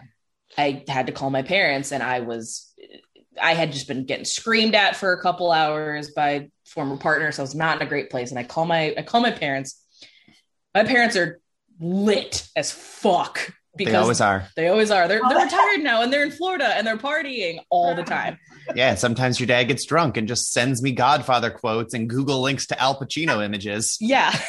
Because he doesn't know how to save an image to send it. It's fine. So I call them. They're so ridiculous. So I call them, and my mom was like, hey, what's up? And I'm like, oh no. Like, because my mom has like this.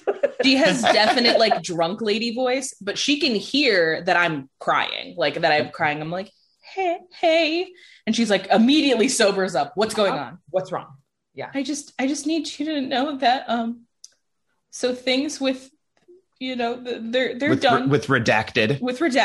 They're done. And she goes, okay. It's like, I need you to know, like, it's cause I'm gay. And she's like, all right. And she's just like being really chill about it. And I was like, and you remember that girl I was telling you about when you were moving? It's cause she's my girlfriend and we're gonna be together, and I just need you to be okay with that. And she's like, honey, I don't care. Like, because she's been drinking. So like the empathetic, like, oh no, I love you, it's fine, like, is just not there. It's like, it's basically like, what the fuck are you I don't fucking care. Like, it's that moment, but like she can tell that I'm so upset and emotional. So I'm telling her, she's like, it's fine, I don't care. So obviously, like, because it's them and they're like, we'll see where this lands. They're just like, okay, it's fine, it's whatever. Then when it becomes more apparent to them that like, no, this is serious, like, I'm going to be with her forever. And I, told him I was going to propose. I had a conversation with my dad because I knew Harmony was eventually going to want to take our last name. And I was like, does this bother you? And he's this like, an Italian problem? I was like, is this going to be an Italian problem that like my giant wife is going to take this last name? And he's like, no, she's family, I don't care. And I'm like, okay, cool, that's good. Wanted to get that out of the way. But was that also the same conversation where your dad had to be like, so would you two be wives? Yes. Okay, so this is actually a great question.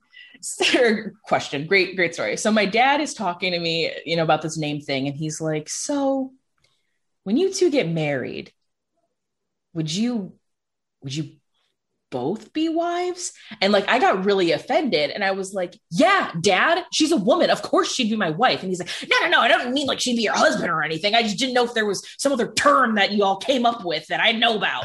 I was like, I mean, that's fair. And to that point, that's one thing that you guys at BJ, you're a big believer in restorative justice. This is not restorative justice, but you got to give people some rope to learn things. Yes, exactly. Like, by and large, I don't think people want to offend. No. I think people they want to know. They want to learn because they don't want to make people feel uncomfortable. Exactly. And that's what he was asking. He just didn't have like the correct language around it. Yeah. So, and he also like, he'll refer to like the gay community a lot, which immediately my brain is like the gay community, like every time. Gay community. But he was, asking if we'd be wives, but my parents have also gotten just very, very Italian about it because I've asked them, I'm like, I'm not stupid. I know people talk. What do you do? Of course. How did you react when people found out about this back home? Because, my parents are also very, very social people. They have a lot of friends. It's everywhere my parents go is Cheers. Everywhere. Yeah. They're regulars everywhere. So I asked, what do people do when you tell them, my daughter is married to a woman and, she's trans, and they're very stern about it. And they're like, if they have a problem with it, they are not in our lives anymore and they are not our friends. And I'm like, all right, cool. Yep. And I love that because so many other people, it's kind of just like, yeah, I know that's my child and they're doing things. And my parents are like, that's my mom. Yeah, that's your mom. Whereas my parents are like, yeah, you got a problem with it? You got a problem with my kid and my kid's wife? Then you got a problem with me. That's my folks. It's to that point too, God, that's your. It is my folk, right? My mother, because and that's the dichotomy the four of us have is BJ and I have been public figures for a long time, have worked on several projects together. BJ, you've put me in almost everything you've every movie you've ever written on or directed. I've been in or helped produce. You and I have always been public, and we have partners who are like, don't want your spotlight. Don't want all those friends either. So and I wonder if that's part of it. I think is the parent thing where we had supportive parents. We're like, yeah, fucking go do that. And I've got your back. Yes, I will support you. Whereas you two are both from situations where you're more like, the last time I tried to present who I really am, I had to go through a whole fucking thing because my parents are whack jobs. Yeah, I don't know how it is for you, Ashley, but I always say that my mother and my family are my number one inspiration, and that's not a compliment. Exactly. Everything I do is ostensibly out of spite. Everything I do is the complete opposite of what my parents did. I can't even I wanted to physically harm my mother this past weekend because of a conversation we had. And I was just like, what the fuck is wrong with you? I'm taking Dad's spot. Oh, you're going to take Dad's spot? Okay. I wish my mom was just a little bit worse. She's just good enough to get a passing grade. She's got a solid D-. She's like a turtle, just enough to not get killed in the wild, but just barely scooting by. And she was just a little bit worse, but mostly she's just tedious. I'd be like, hey, I'm going to call you and keep you on the phone for 25 minutes to talk about the weather and people you've never met. Hope that's okay. Yeah. No, it's not. Oh, exactly. Yeah. That is my relationship with my mother as well, where I'm just like, do I really have to do this right now? Yeah. I just don't want to. I'll get it and I'll look at the caller ID when the call comes in and BJ just goes, answer it. Because you're not going to call her back if you don't. I'm like, and then it's I turn into a little bit into Cameron where I'm just and then she's going to just keep calling and keep calling and keep calling. You got to just deal with it now. Right. And it is always that situation. And really what it comes down to is in a 25-minute conversation between her and her mom, it'll be about I'm walking the dog and it's nice out. And she'll be like, oh, the dog always wants to eat things. I'm like, yeah, they're dogs. Yeah, and it's all this forced small talk of I'm having a conversation with you because I'm supposed to because you're my kid. Holy shit. You guys have the exact same conversation. Versus my parents will ask about us and what's going on in our lives, or they'll tell me something that is, applicable to our lives. Yesterday, my mom and I had a 5-minute conversation because my little cousin's dad is my dad's brother, but he's a piece of shit and we don't talk to him. And she went into a bar and saw her dad there, and he didn't recognize her, like didn't know that it was his kid because he's just never around. And, she sent me this picture, and it's him in like side profile, and he looks just like my dad now. Like, it's scary. Mm-hmm. So I call my mom and I was like, hey, guess what? I got to tell you some shit. And she's like, what? And I was like, my cousin texted me and she's like, hey, I'm at this bar right now and it looks just like your dad. And I got to send you this picture. And she sends me this picture and I was like, wow, yeah, that guy looks like my dad. And she was like, well, who was it? And I went, her dad. And my mom's like, oh God, he's such a piece of shit. And like, she just starts going off about it. So then of course she's like, hey, send me that picture. I want to show your dad so we can talk shit. So my parents are specifically like, send me this picture of your uncle, his brother, specifically so we can acknowledge what a garbage human he is. See, I love that. I'm trying to, we basically we're just toying with my mom to test her at this point, where there was one time where I was on the phone with her and I had her muted and we were just talking shit while she was just going on about nothing.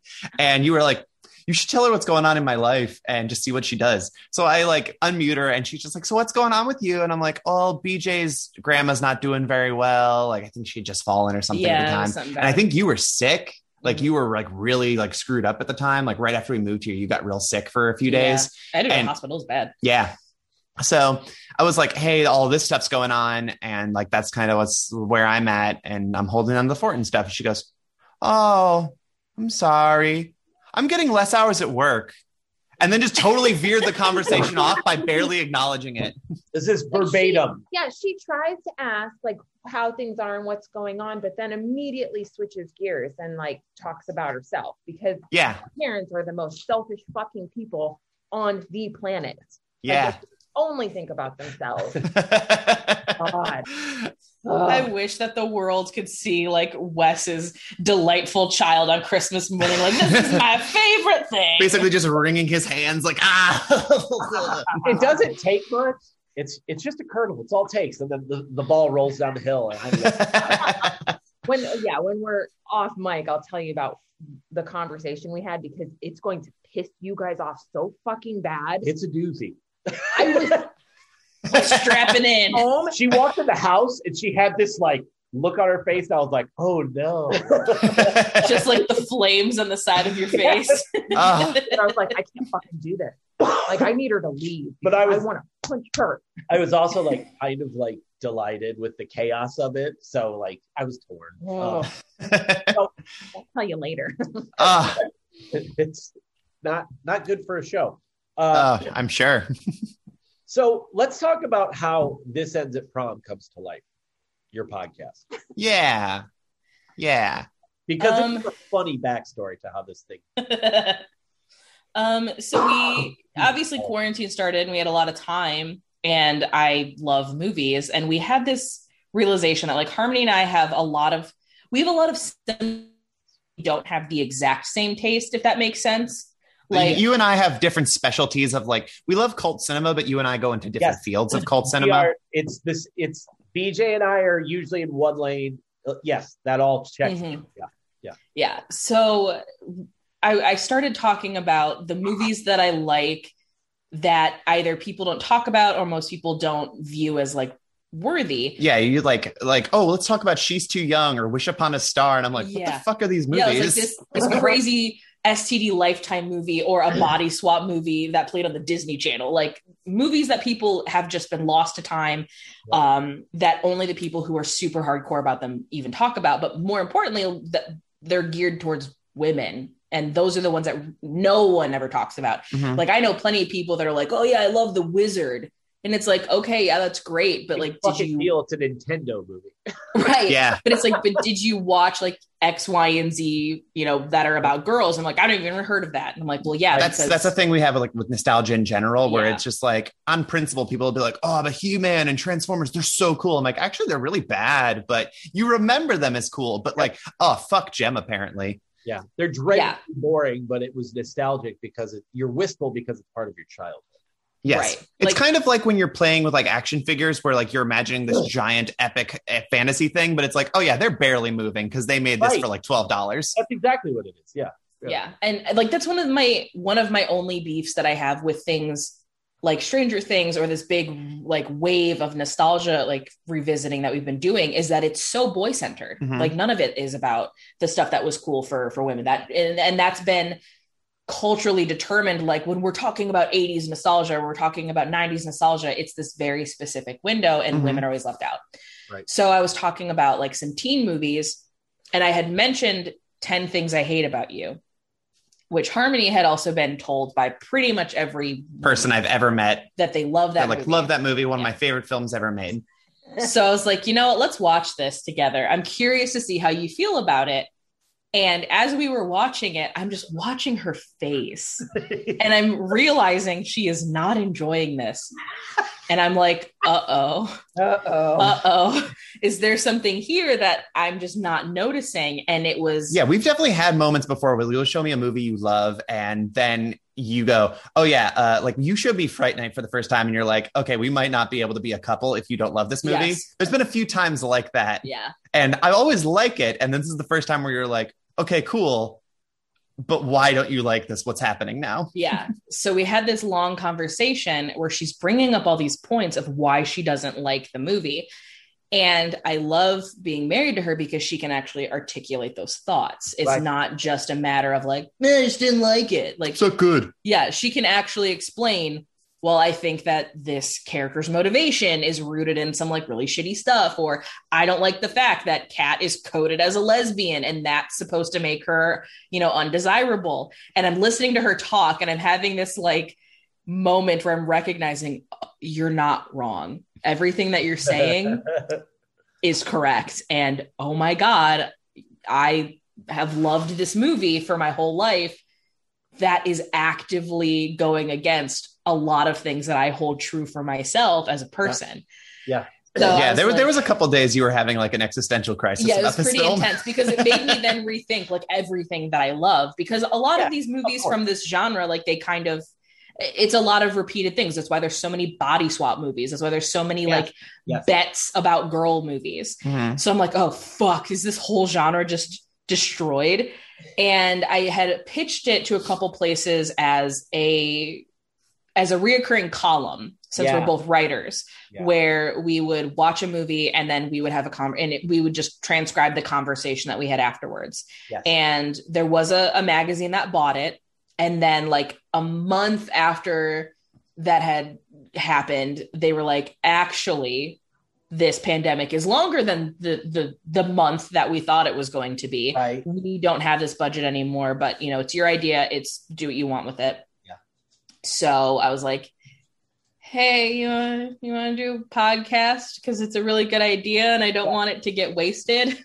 So we essentially go through all of these movies that I love and have strong affinity for and huge nostalgia for. Yeah. And I show them to Harmony, who in the overwhelming majority of cases has never seen this movie or heard of it in some cases. Mm-hmm. And we watch them and then we talk about, whether or not the movie is still worth a shit and what it's saying about womanhood, what it's saying about culture, because teen movies are also, they're perfect time capsules because they're the only genre of movie that's trying to be hip and cool in that moment. So they have to be dated. Like they have to be time-stamped of this movie is 1999, because if it's anything other than that, then that teen audience of 1999 is going to reject it. Yeah. 1997 to 1999 to 2001, like a 2-year difference is a big change in trends. Change. Yeah. There's an intrinsic meanness to the early 2000s in all of the arts, comedy, dramas. Like there's a really mean sense of humor to it that Jesus Christ. It's like the birth of edgelord humor comes from there. It is. Yes. And it's like, I've always attributed that to message boards. I'm sure. With the growth of the message board, that seeped into art and culture in a way that was like, it's just fucking vicious, spirited. And we look at it now, in 2021 and go, oh, that was not a good look, guys.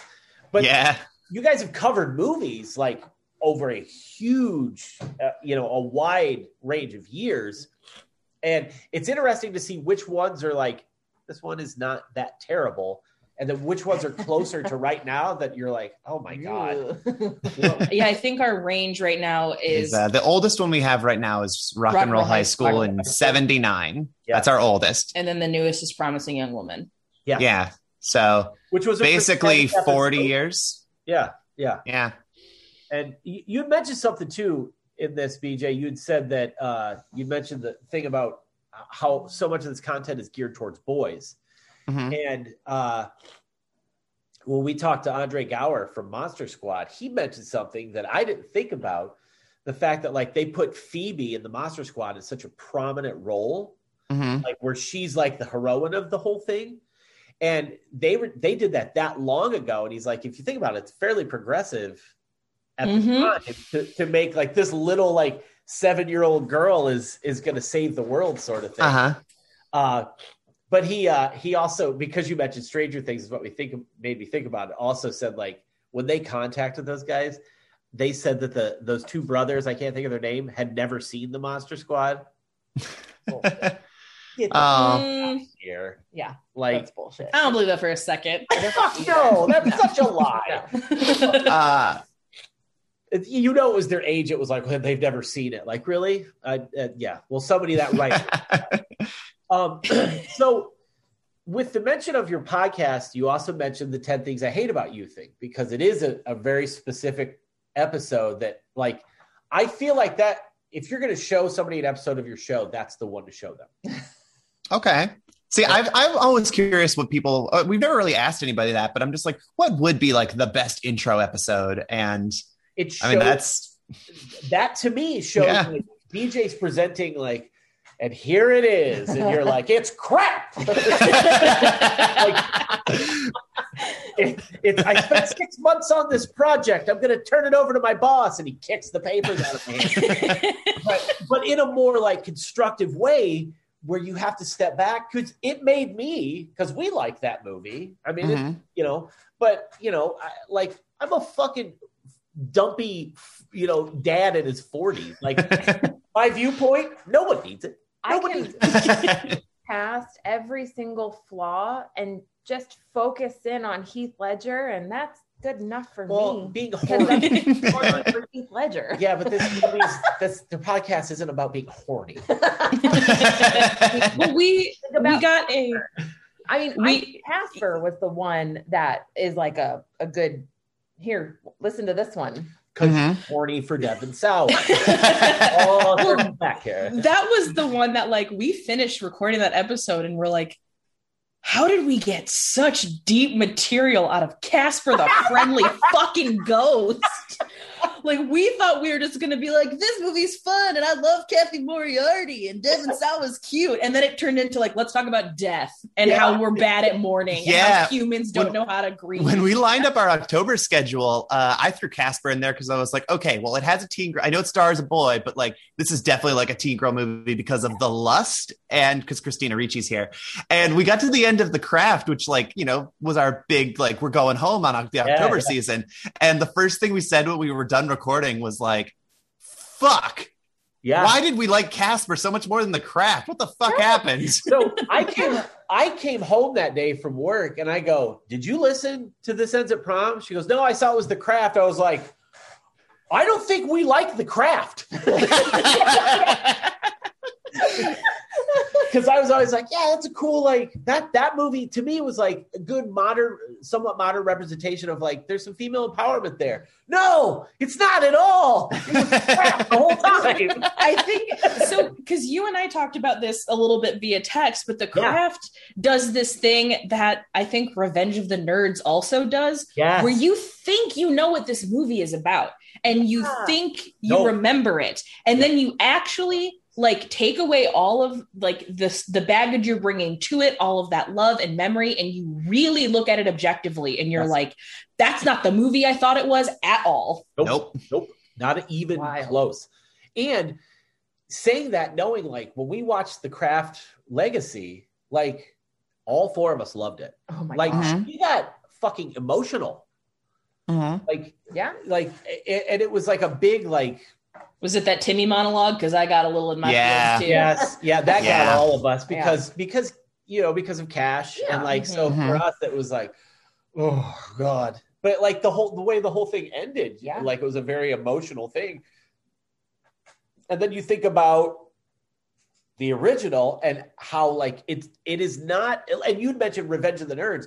We remember things as like, hey, this is the little guy punching up. And it's really not. It's not what it is. Revenge of the Nerds is the worst film I think I've ever seen for doing what it's trying to do because it's so unfunny and so mean-spirited and so poorly aged. I've never seen a film completely be more blissfully ignorant of everything it's doing wrong and everything it's failing to do in like the long term. It's so upsetting. The difference is because we mentioned this when we told people we were doing it for our Patreon episodes. We watch teen boy movies and I have a bad time. Yeah. And we had a good time recently. We did have a good time recently. Yeah. We watched 2 new ones and we were both very surprised by one of them. Yeah. That's good. We had a great time, but we mentioned we were doing Revenge of the Nerds. And people were trying to be smartasses with us. And they're like, what about Animal House? And it's like, Animal House is not trying to present any of these characters as like, you should be rooting for them. They're not lovable losers or sympathetic. Yeah, They're all not the bad news bears of college kids. Yeah. Like, whereas Revenge of the Nerds is like, no, we need to root for them. And I'm like, I don't. Everyone in that movie's bad. Yep. And to that point, when BJ texted me, told me you guys were doing that, my instant reaction was, oh no! Because Revenge of the Nerds can only go one way. Like, you gotta shake your wistfulness. And she and I had a conversation about the fact that like that was a major marketed movie. It's considered this like it's one of those 80s classics. That's an out-and-out exploitation movie. And I'm not saying that in a loving way, like I would normally talk about exploitation movies. It's very exploitative in a lot of really bad and mean-spirited ways. Not the, isn't this funny? No, there's horrible, horrible shit in that movie that we forget is there. Yeah, especially if you watched it, every time you've ever seen it like me, it was on TV because a lot of the really bad shit is cut out. Yep. So then you don't realize quite the extent of how bad it is. I remember a few years ago when people started to go, I don't think we remember Revenge of the Nerds the right way. And it was because of the bounce room or wherever, that scene where he's got the mask on, where everybody went, oh, well, that wasn't consensual. That's bad. That's bad. Yeah. Well, a lot of this, surprisingly, a lot of these conversations really started coming out when the Kavanaugh hearing happened. Yes. Because it became less of a question about like this, like, why is it that he does not understand what he did is wrong? Yep. And that's when you started getting these revisits on films like 16 Candles and Revenge of the Nerds, where we think we know what these movies are about, and you remember the big things. Like you remember the big musical number at Revenge of the Nerds, and you love that. You remember the burping contest. Yeah. You don't remember that they do the panty raid, especially so that they can put hidden cameras in the sorority house so that they can watch them and then steal pictures and then sell them to all of their classmates. Sell nude photos that they've gotten from peep shots. Like you don't remember those things. And then with 16 Candles, like you remember, the mild racism of you remember, you don't remember how bad it is. The final shot where they're sitting on the table with the cake, and you remember like, oh, they forgot my birthday, or they remember you have to cut her hair out of the door because they don't open the door. Yeah, or whatever. You don't remember that they straight up were like, I could go destroy that girl if I felt like it, but I'm not. And you're like, what? Yep. Yeah. And that's John Hughes is. He's an asshole. Like he was like, I don't have any nice things to say about him. Like, and I'm not a huge fan of his movies. Some of them I do enjoy. Like I really like She's Having a Baby. I like, as far as I remember, I like it. I might revisit it and be like, this is fucking terrible. I wonder. But there's so many misfires in his storytelling because it's all. He did do it. Yes. Yeah, and that one. That I love John Candy in that. I love Macaulay Culkin in that. Like he said when he says "waiting for your sex," I have used that line my entire life. Because don't throw away Macaulay Culkin line, waiting for your sex. But I look at John Hughes movies and see like snide, elite, wealthy white people who look down on anyone that isn't them. That is the trajectory of John Hughes movies. But everyone's like, oh, but 16 Candles. Like, yeah, well. It's a mixed bag. Both can be true at the same time. That's something we have to talk about the few times we've covered John Hughes already, because we're going to have to do like all of them at some point. Yeah, we do. Yeah.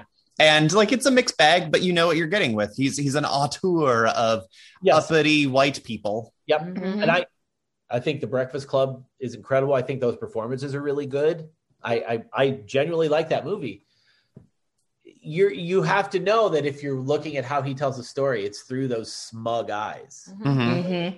I mean, he's a conservative. Like, people always forget that about him. Yes. Like, if he were still alive, probably would have supported Trump. Absolutely. Like, these are things people don't want to address with their heroes. Right. Yeah. Look, Videodrome, fucking awesome movie. Fuck James Woods. Like, we watched it a while back, it'd been a long time. And we were both like, man, this movie still fucking rips. And she's like, it's a shame. He's such a piece of shit. I'm like, it is, because this movie's really good. We've had to do that a few times. Like Buffy, we did that. Yeah, we did a poll on our Twitter the other day of which one hurt you more, Christy or Kirsty, between Christy Swanson and Kirstie Alley, because they're both such staples in a lot of these movies that we talk about. Yeah. And the winner was Kirstie Alley. So of course I used a gif of Gladys Lehman from Drop Dead Gorgeous to be like, there's a period of her career where she's kind of like, we were all rooting for her, because it's like, she's kind of everyone's mom.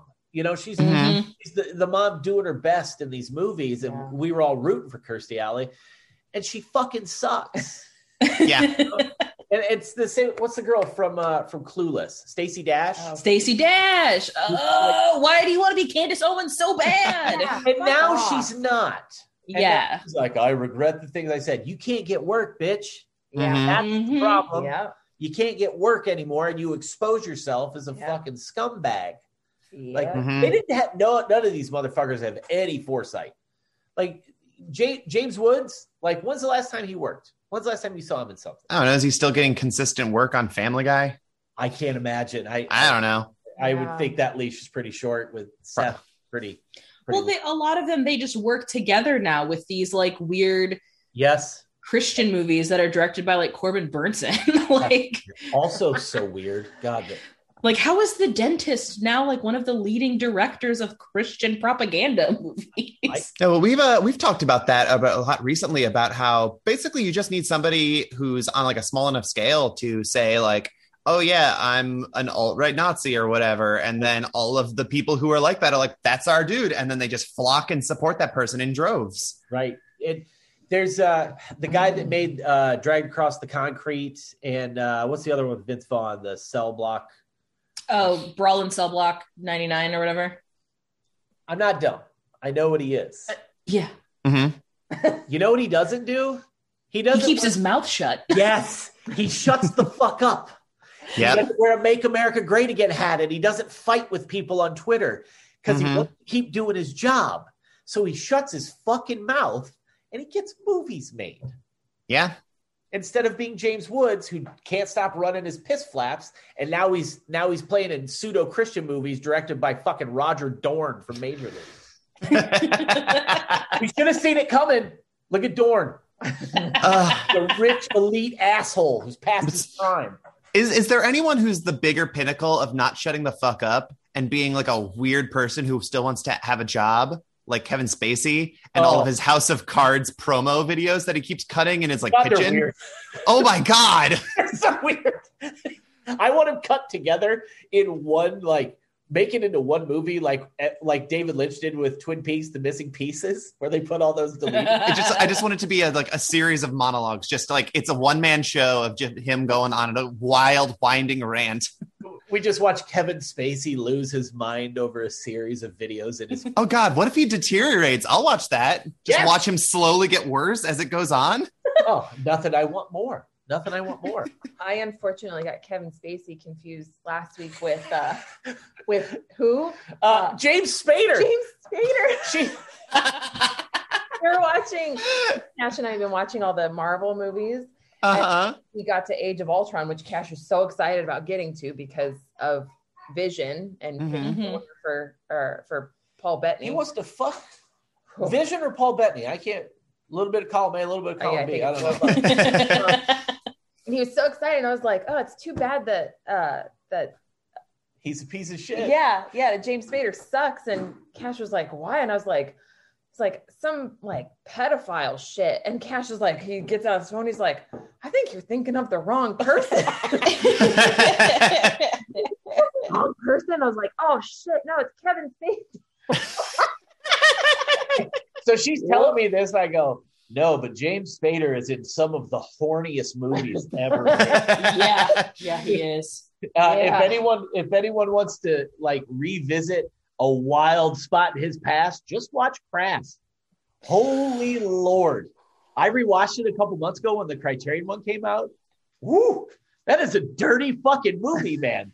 I love whenever that, like, it'll come up every once in a while. Not the one you're thinking of. This is a different movie. But like, there's two Crashes. There's the one that's bad for Oscar bait, and then there's one that's very horny. Okay. And every once in a while, people will be like, what's the horniest movie you've ever seen? And it'll just be like, Crash. And all these people are like, I've never heard of that. Is that the movie with it? I'm like, no, different one. Very different one.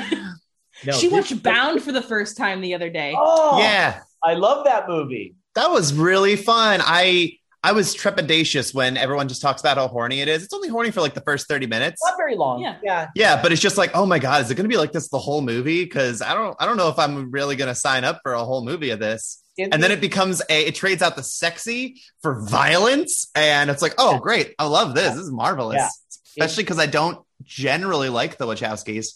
In my early horny whacking off constantly teenage years, that movie I'm sure effect on my masturbatory behavior. Which one? Bound.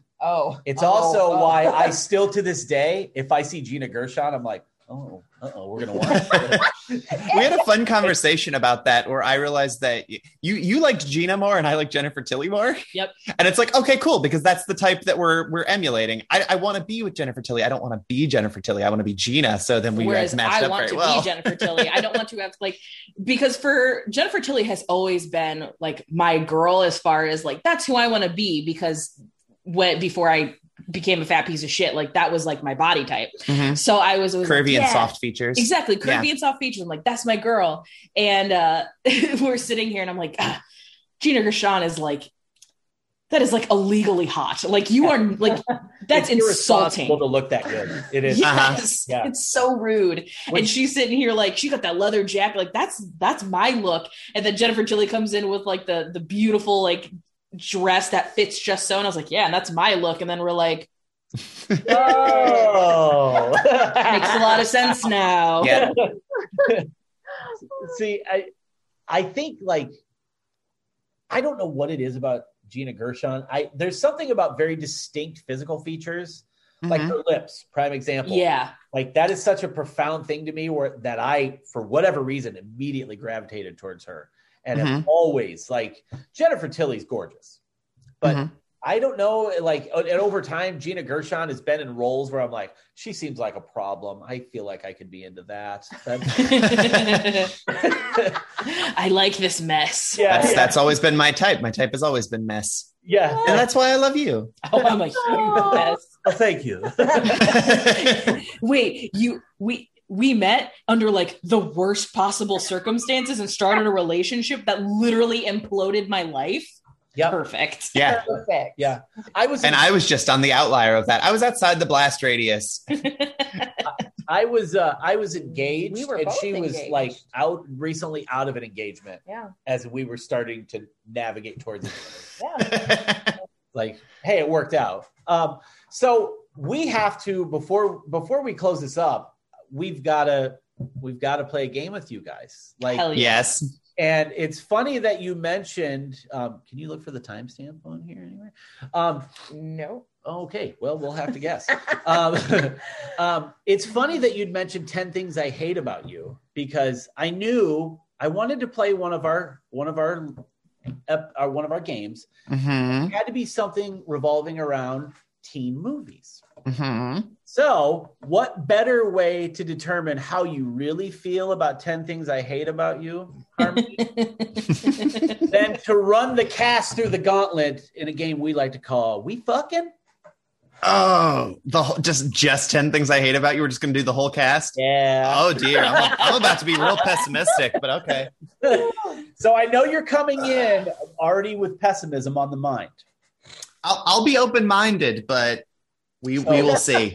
So let's lob some softballs first, okay? So we'll start easy, and we'll go with Heath Ledger. Let's go right down the list. Duh. So the important question is, are we talking Heath Ledger, the actor, the person, or are we talking Patrick Verona? Because that's two very different things. I think, so Ashley and I go back and forth on these. Should it be the character? Should it be the performer? So here's what we'll say. It's the performer, but I want you to think of the performer in the context of I watched him play Patrick Verona. Oh, God. I mean, I can tell you that I am not into Patrick Verona's hair. I hate it. It's really bad. It's awful, and I cannot stand it. Heath Ledger is more handsome in other movies. In this role, I am it's the first thing I notice. First thing I can see, because I'm tall, I'm going to be looking down at the top of his head. Not a fan. Yep. I pass. I mean, mine is a yes, as much as I now like grapple with the fact that I'm like, yeah, you have bad intentions and you're bad at communicating. And there's a lot of things that you should do. I'm not trying to date you though. So no. I would fuck you. Okay. All right. I know you're, yeah. Duh. I'm not asking. He has performances that I really, really love in his filmography. Really great ones. Like I love him and I love him in Brokeback Mountain. I think he's so good. He's so good and earnest in that, and like I fucking love him. So I don't know, maybe just a hand job. Giving or receiving or both? I don't know. Why not? Wait, you never? Why can't we both? Yeah, you just jerk off your bro. Yeah, we'll just battle bots it. It's fun. Oh my God, that's so hot. Calm down. Get a room. Kyle Cease, otherwise known as Bogey Lowenstein. Oh my God. I love Bogey Lowenstein so much. I also like Kyle Cease. He's so funny. Bogey Lowenstein is such a kids in the hall looking character. See, the thing is, I'm going to say a yes, and here's why. Okay. Because in high school, I was notorious and college, I guess, too, because I am a hooer. I frequently would have sex with people just to be able to say that I did, because I thought it was funny. So to be able to say like, yeah, I hit Bogey Lowenstein, hilarious to me. I love that so much. Oh. In my circumstance, Bogey's like an uppity, waspy type Republican. Yeah. Bogey is 100% into debaucherous tranny bullshit. Absolutely. 100%. Like I would be his secret fantasy, and I can accept that. Oh yeah. And I could get him to bottom for me, and I think that would be fun, because I do love destroying men like that. Exactly what I was looking for. This is exactly the input I was looking for. Yeah, so I think I would go for Bogey only under the pretense that he doesn't try to pull any like King Dick shit and just submits. Yeah. Oh God, I love it. Yeah. Right? What about you? No. Bogey? No. He is the opposite of Heath Ledger. Yeah. He is the Heath Ledger anti-drug. Yeah. He's anti-boner. Yeah. What he is. Yeah. An underrated character in this movie, I do feel, played by David Leisure, Mr. Chapin. Yes. I love him. Oh yeah. Because he plays the same role in everything he's in, but it's because he's really, really good at playing that, like, I'm this guy. God, I love him. He was on Empty Nest. I don't know what that is.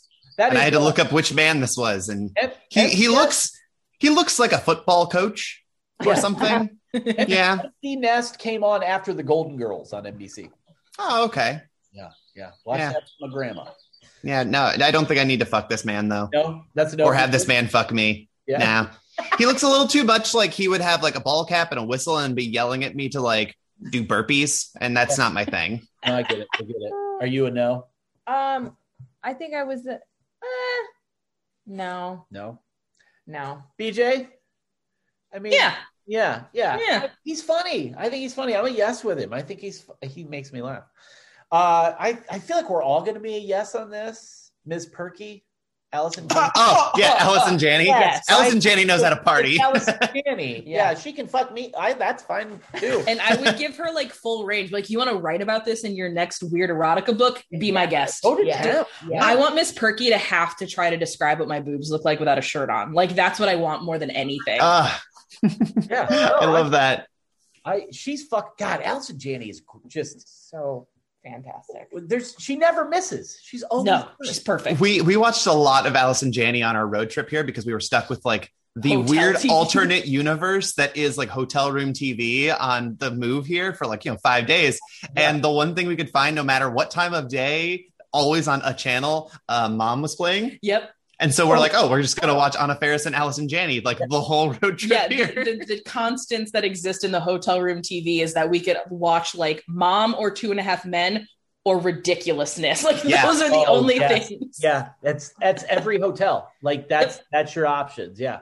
I don't understand how the TVs work there. Oh, and SVU too, obviously. Yeah. Yeah. But that's always running in 5 or 6 channels, 24 hours a day. Yep. Yeah. Daryl Mitchell, who plays Mr. Morgan. 100%. Mr. Morgan? Yes. Yeah, he's got the attitude I'm okay with. Yeah. Yes. He is fed up with her white girl bullshit. Yep. And that shit, oh God, I love that. Yep. His character does add some levity in that regard. Yeah. Oh, absolutely. He's so necessary. He's the one he's the character that every John Hughes movie needs. Mm-hmm. Yeah. Yes, I agree. I think we're universally pro Mr. Morgan here. Yeah. I often refer to him as the poor man's Eugene Levy. And maybe one of my favorite dads ever. Oh my God. In teen moviedom. Can you go wrong with Larry Miller? Oh my God. I love Larry Miller so much. I love him to death. I think after we watched this, I needed to collect. The first time we watched it for the podcast, I needed to cleanse myself of this movie. So we just watched like an hour and a half of Larry Miller stand up because I love him. I love him. I love him so much. Yeah. Oh, yes. He's a yes for me. Like when he delivers stuff and he goes straight faced. Oh, fuck. Everything. Larry Miller is a constant in so many movies that I love, specifically because he's in them. Yeah. Because one that we covered for our Patreon is we covered Max Keeble's Big Move. And that was real fun the first time you showed it to me. Not as much fun the second time, but Larry Miller. Oh my God. Perfect. As like always the terrible principal and just so good. Oh, smelly goats can't drive. I'm not going to get a smelly goat in my car. Like he's so funny, and he's become this like running blessing in our life. Like we made a Larry Miller joke in our Promising Young Woman episode after I'm crying about talking about assault, and I'm like, I guess this is where I should have Larry Millered and listened to my father. Yeah, because your dad called him a little bitch. Yeah, my dad's awesome. I could not fuck Larry Miller because he reminds me of my dad. He does not remind me of my dad. My dad had a very thick hair and an intense widow's peak. Larry Miller's the opposite. Yeah. My love for his work gives him the yes for me. Do I want to fuck Larry Miller? Probably not. But also, let's not forget. But you'll try. I'll try. His character in Best in Show. Oh my God. So horny. He's the one that like when Eugene Levy and Catherine O'Hara, like when they're on their way there, they go when they're having dinner. Oh my fucking God. Yeah. That is such a funny.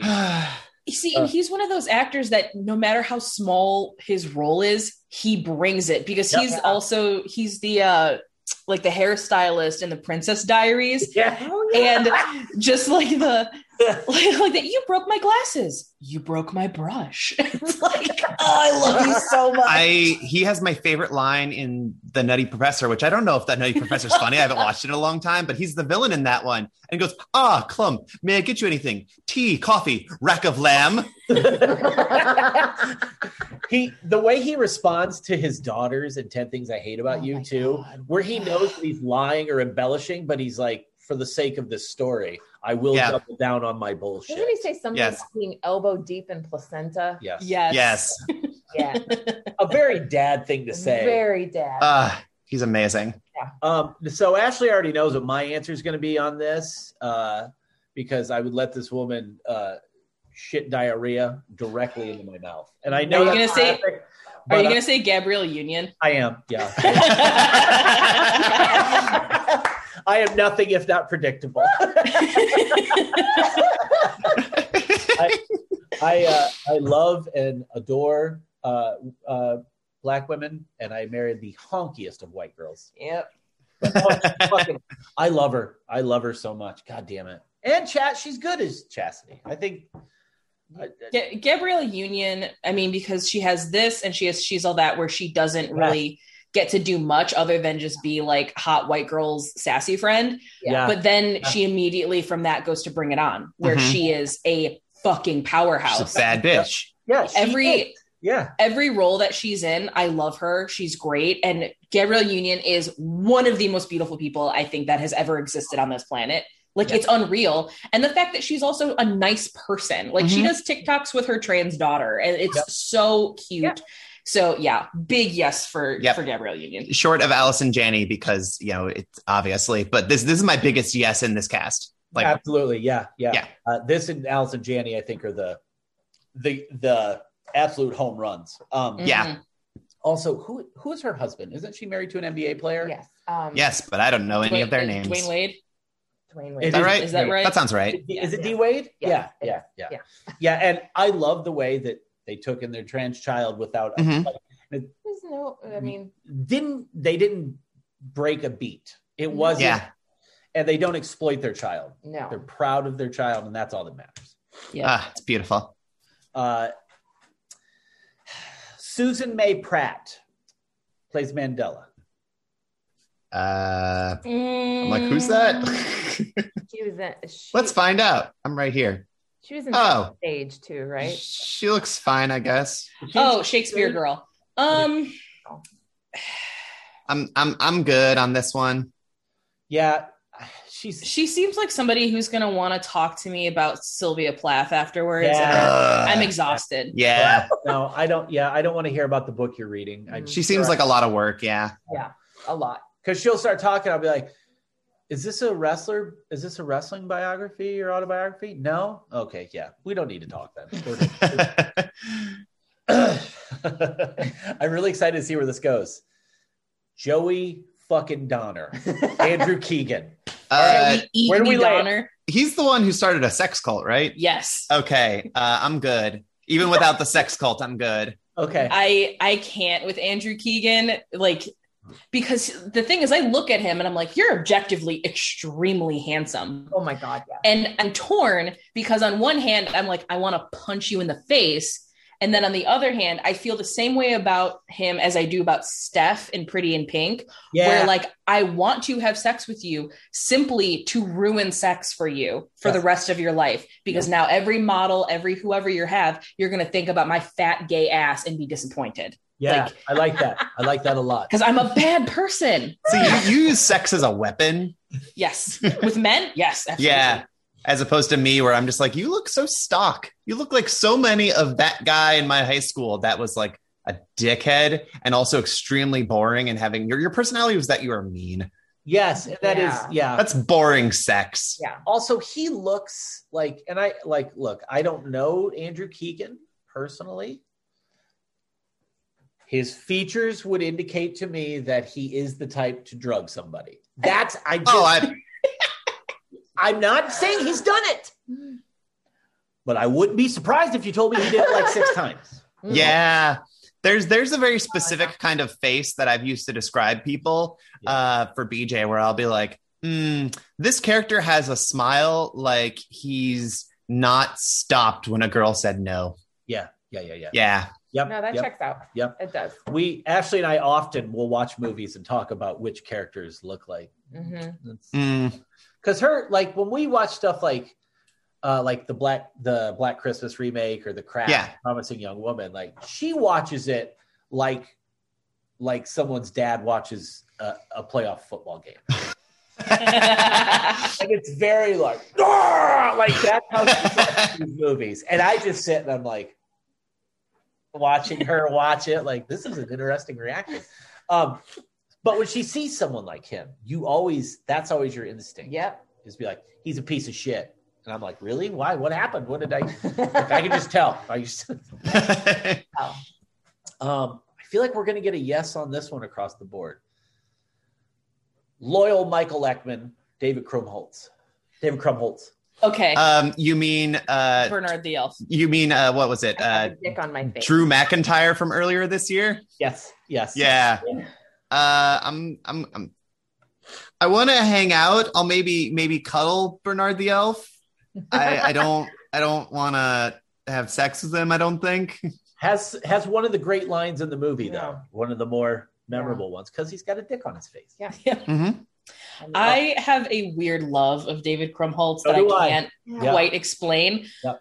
But there is something in the recesses of my mind that I do know without a doubt that Bernard the Elf was one of like my that feels weird to look at kind of things as a child. I mean, that was the most handsome I think he was Bernard the Elf. And I think it was because he was this very like flamboyant boy character with like long hair and glitter. And my brain was like, I didn't know boys could look this way. I like that. Yeah. When the reality is, no, you like women, you dumb piece of shit toddler. So, oh yeah, this was like like when we were in high school, and I was just like, all the women who were like, oh my God, Bill from Tokyo Hotel is so beautiful, and I'm like, just admit you like women, like for real though. Yeah. I think every time he pops up in something, I'm really happy to see him. So yeah. Like that scene in Superbad. Yeah. They think Michael Cera is somebody's brother that he's not, and they're all they're on coke. God damn it! Everyone is firing on all cylinders in that scene, and he is like the anchor of the scene. Yeah. And you know his recurring role in the Harold and Kumar movies. Yep. He pops up at the right moments. I think that's what I like about him. He's a good bit player. He is, He's the right character guy to drop into something. Yeah. Now this one definitely lands in your generation of like young teen, like because of her TV work. Bianca Stratford. Larissa Oleynik. Yes, Larissa Oleynik. I love Larissa Oleynik, but like she's forever in my mind, like she's Alex Mack. So my brain, I don't think allows me to go there because it's just like, no, you were like my best friend character that I wanted to hang you out wanted with. to like kind of be Alex Mack. Yeah. And I get that probably it's the same thing with I think Hilary Duff probably. That's another one. Yes.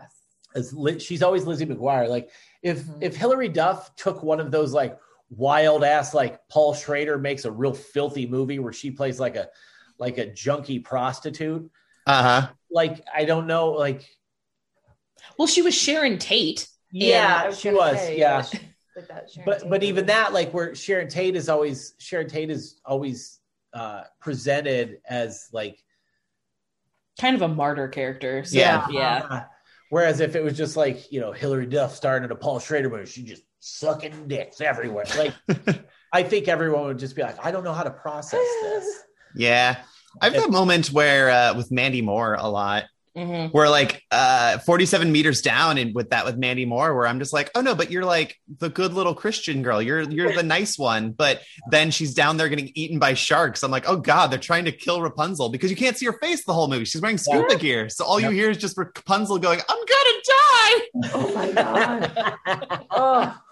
So is is Alex Mack because like is a no because it's like you think of her as Alex Mack? Is that probably That's where it is for me. Like I have this really weird thing when somebody comes into my life as like a young person. Yeah. That even when they're like a full adult, like it's different for somebody like Miley Cyrus because I'm like, oh no, you're evolving and you're taking control of your life. And like, that's great. I've gotten to watch that progression. Right. So it makes more sense to me. As opposed to someone like this, who's not really been like consistently doing stuff. So then she's perpetually left back there. Yes. So if she were to like show up randomly and do something like that, I think my brain would short circuit.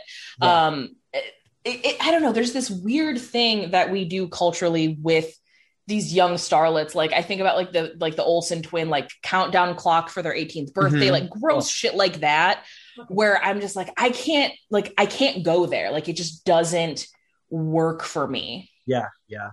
They also pulled the ultimate long con on us by coming bazillionaires who now look like skeletons that live in caves and wear brown bags on their body.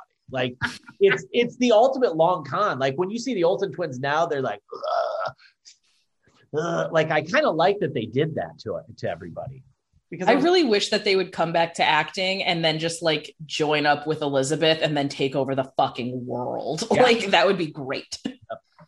They kind of scare me a little bit. Yeah, a little bit. I relate too much to Bianca to fuck her. Okay, all right. Like that was me in high school. Okay, you were the good girl who everybody thought was a hooer. Yes, yeah. With a very controlling parent. Yeah, that's true. Oh Jesus, you are. Yeah. So I'm kind of like, It feels more personal. Yeah, for sure. Cameron. Hard no. I hate Cameron. Like, Joseph Gordon-Levitt, I'm like whatever on, but like Joseph Gordon-Levitt though has played two characters that I have never wanted to drop kick more, and it's this and then 500 Days of Summer, where I'm like, oh, you need Zooey Deschanel to teach you how to be a grown. Fuck you, like I can't with him. Fuck you, motherfucker. I think he's grown into his aesthetic, but during this period, no. Aesthetically, I'm like no. Character-wise, I'm like hell no. To Joseph Gordon-Levitt's credit, though, if you did a try this, not that, you could be like, try Joseph Gordon-Levitt, not Shia LaBeouf. Like, that's how I think. Eat this, not that. There was a good period where I was way on the Shia LaBeouf train there before. Man. Yeah, where he home run. Yeah. Well, I'm talking about like when he started going like bananas. Like that, like when he wasn't doing much acting, he was just like, I'm in Sia videos where I'm doing like choreography and I'm watching my own movies and just doing like kind of banana stuff up until like a few years ago. I was like way on the Shia LaBeouf train. Right. Like when he showed up in the actual Cannibal Shia LaBeouf video, first time I saw that, I don't know if I've ever popped harder in my life. Yeah. No, I wish, but do you feel like also with Shia LaBeouf, you're like, I was waiting for this to happen. Yeah. Yes. Like, yeah.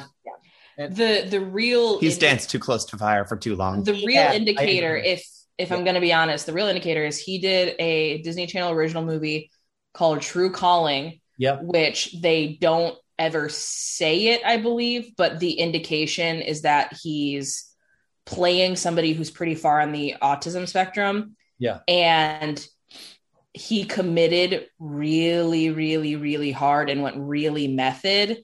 And he's young when he's playing that. And like for somebody that young to be like, I'm going to be a method actor, I'm always very concerned because method acting, like you need to have a good therapist in your life if you're going to be a method actor. And I don't think that those resources were available to him. And then obviously when we know from like Honey Boy that like absolutely was not available to him. Yes. And look, for what it's worth, the teenager's frontal lobe is still developing.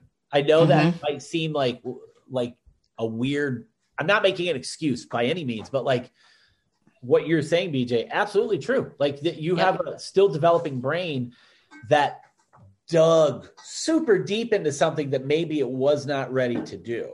Yeah, I think it's like your brain's still developing until you're like 26 or something. Yeah, it's pretty far. And I mean, it does not excuse in any way, shape, or form the things that he's done. No. Like, he needs to be held accountable for them. Yeah. It does explain them, though, but there's a difference between excusing and explaining. Absolutely. Mm-hmm.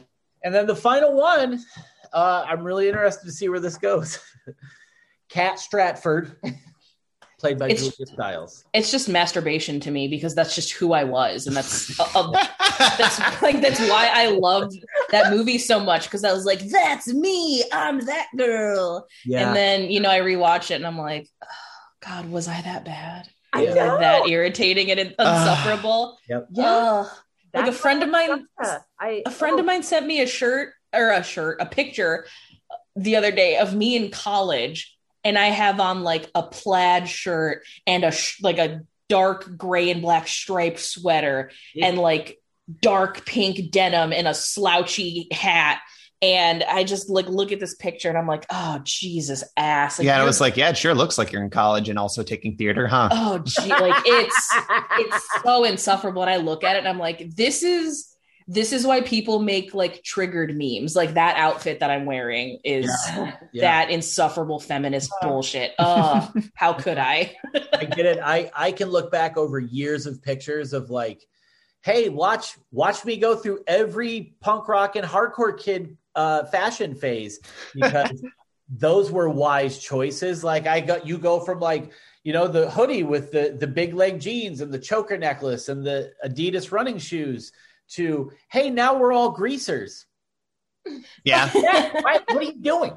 And now you finally have landed on like, you look like you have a food truck and are going to be going on Guys Grocery Games. Yes. Yeah. I've taken my final form of just dad. I am an embodiment of dad. That's my essence. If I were developing fun themed drinks, I would develop one called the Dad, where you just pour Michelob Ultra into a grass stained New Balance and drink it. That's my offering to the bartender world. So gross. But if you presented that, people would be like, oh no, that all works. All those elements. That's the Dad, all right. Yeah. Is it weirder that I'm more grossed out about Michelob Ultra than I am about drinking from a shoe? Oh, so that's what you're into. We've never talked about this.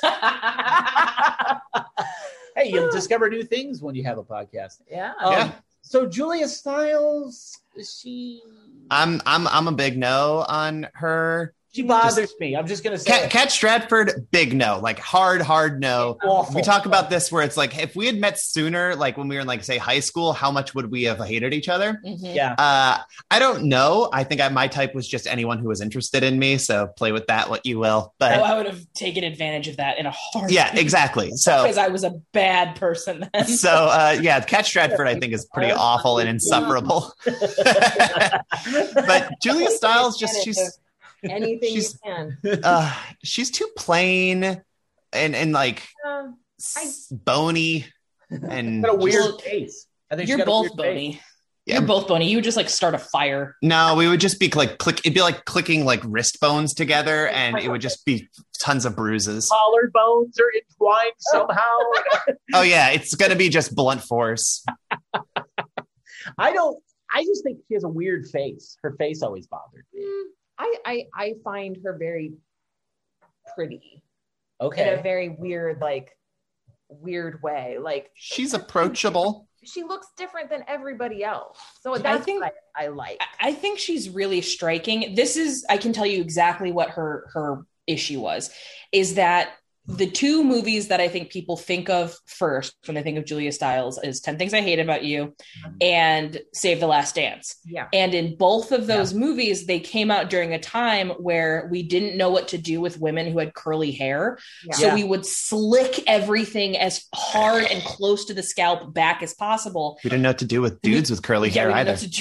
Look at curly hair was really a big faux pas for a while there. But no, the thing I actually think I know her for, and maybe I'm just misremembering, she was in a TV short series. I think it was called like the 1960s or something. And she's like this hippie child, and it's all about like the revolutions and shit of going on in the late 60s. It was a some crap. Series, right?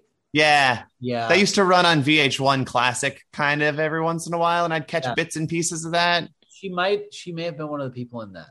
I think she was. but she's got these like this very slick back hair that sort of then gives your head like an alien shape. Yes. And this is also during the time period where we were plucking our eyebrows so thin, and she has deep set eyes. Like you can't not have eyebrows. Like, so then when we saw, I think it's Hustlers, where she's the reporter and the interviewer, and she has more like pronounced features, and she has like a haircut that really suits her. I think she looks beautiful. And you're just like, she looks wow, like damn, okay.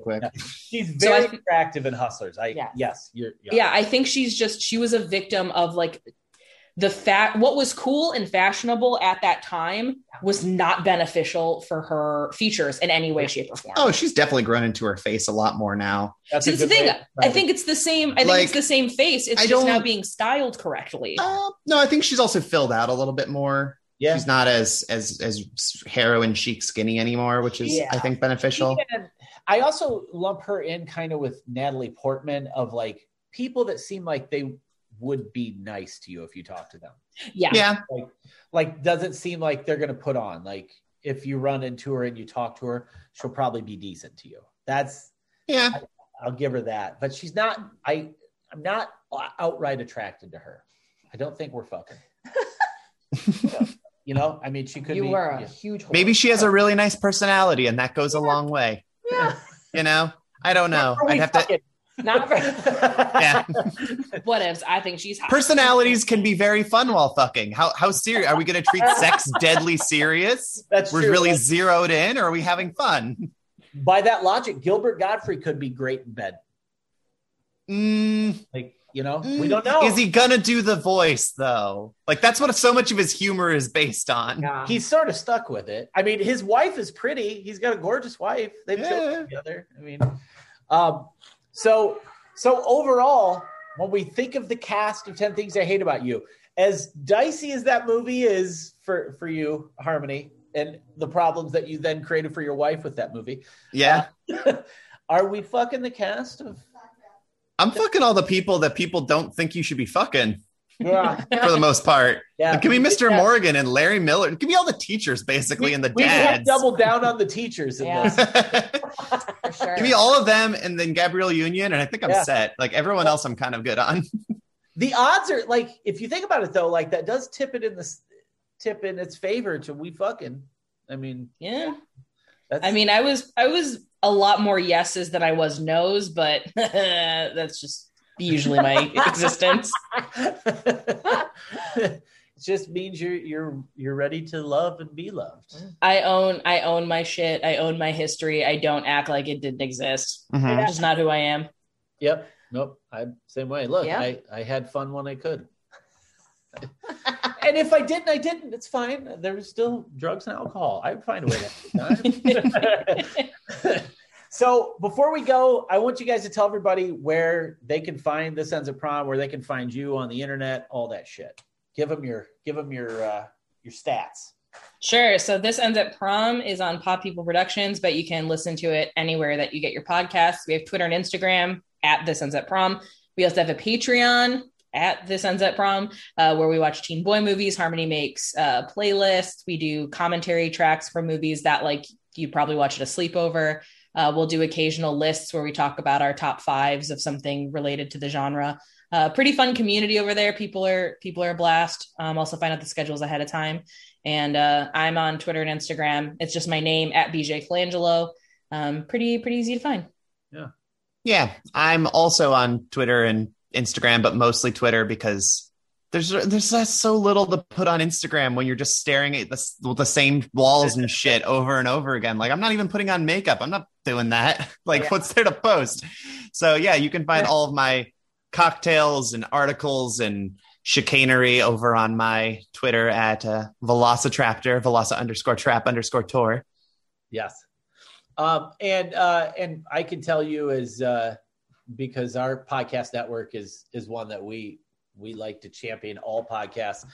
You guys have been mentioned on multiple shows. Because like, that's just, I mean, Jabroni You Podcast Network is one that is just about putting something positive out there. And so you got a lot of fans over at our network as well. Oh, I love that. Yeah. I was just recently on Biff Radio a couple of weeks ago. Yeah. Which is so nice catching up with Ben. Yes. So you guys have now popped up twice on this number. So make sure you guys check out their show every Thursday wherever podcasts are available. This Ends at Prom. And until next time, we will talk to you guys later. Bye.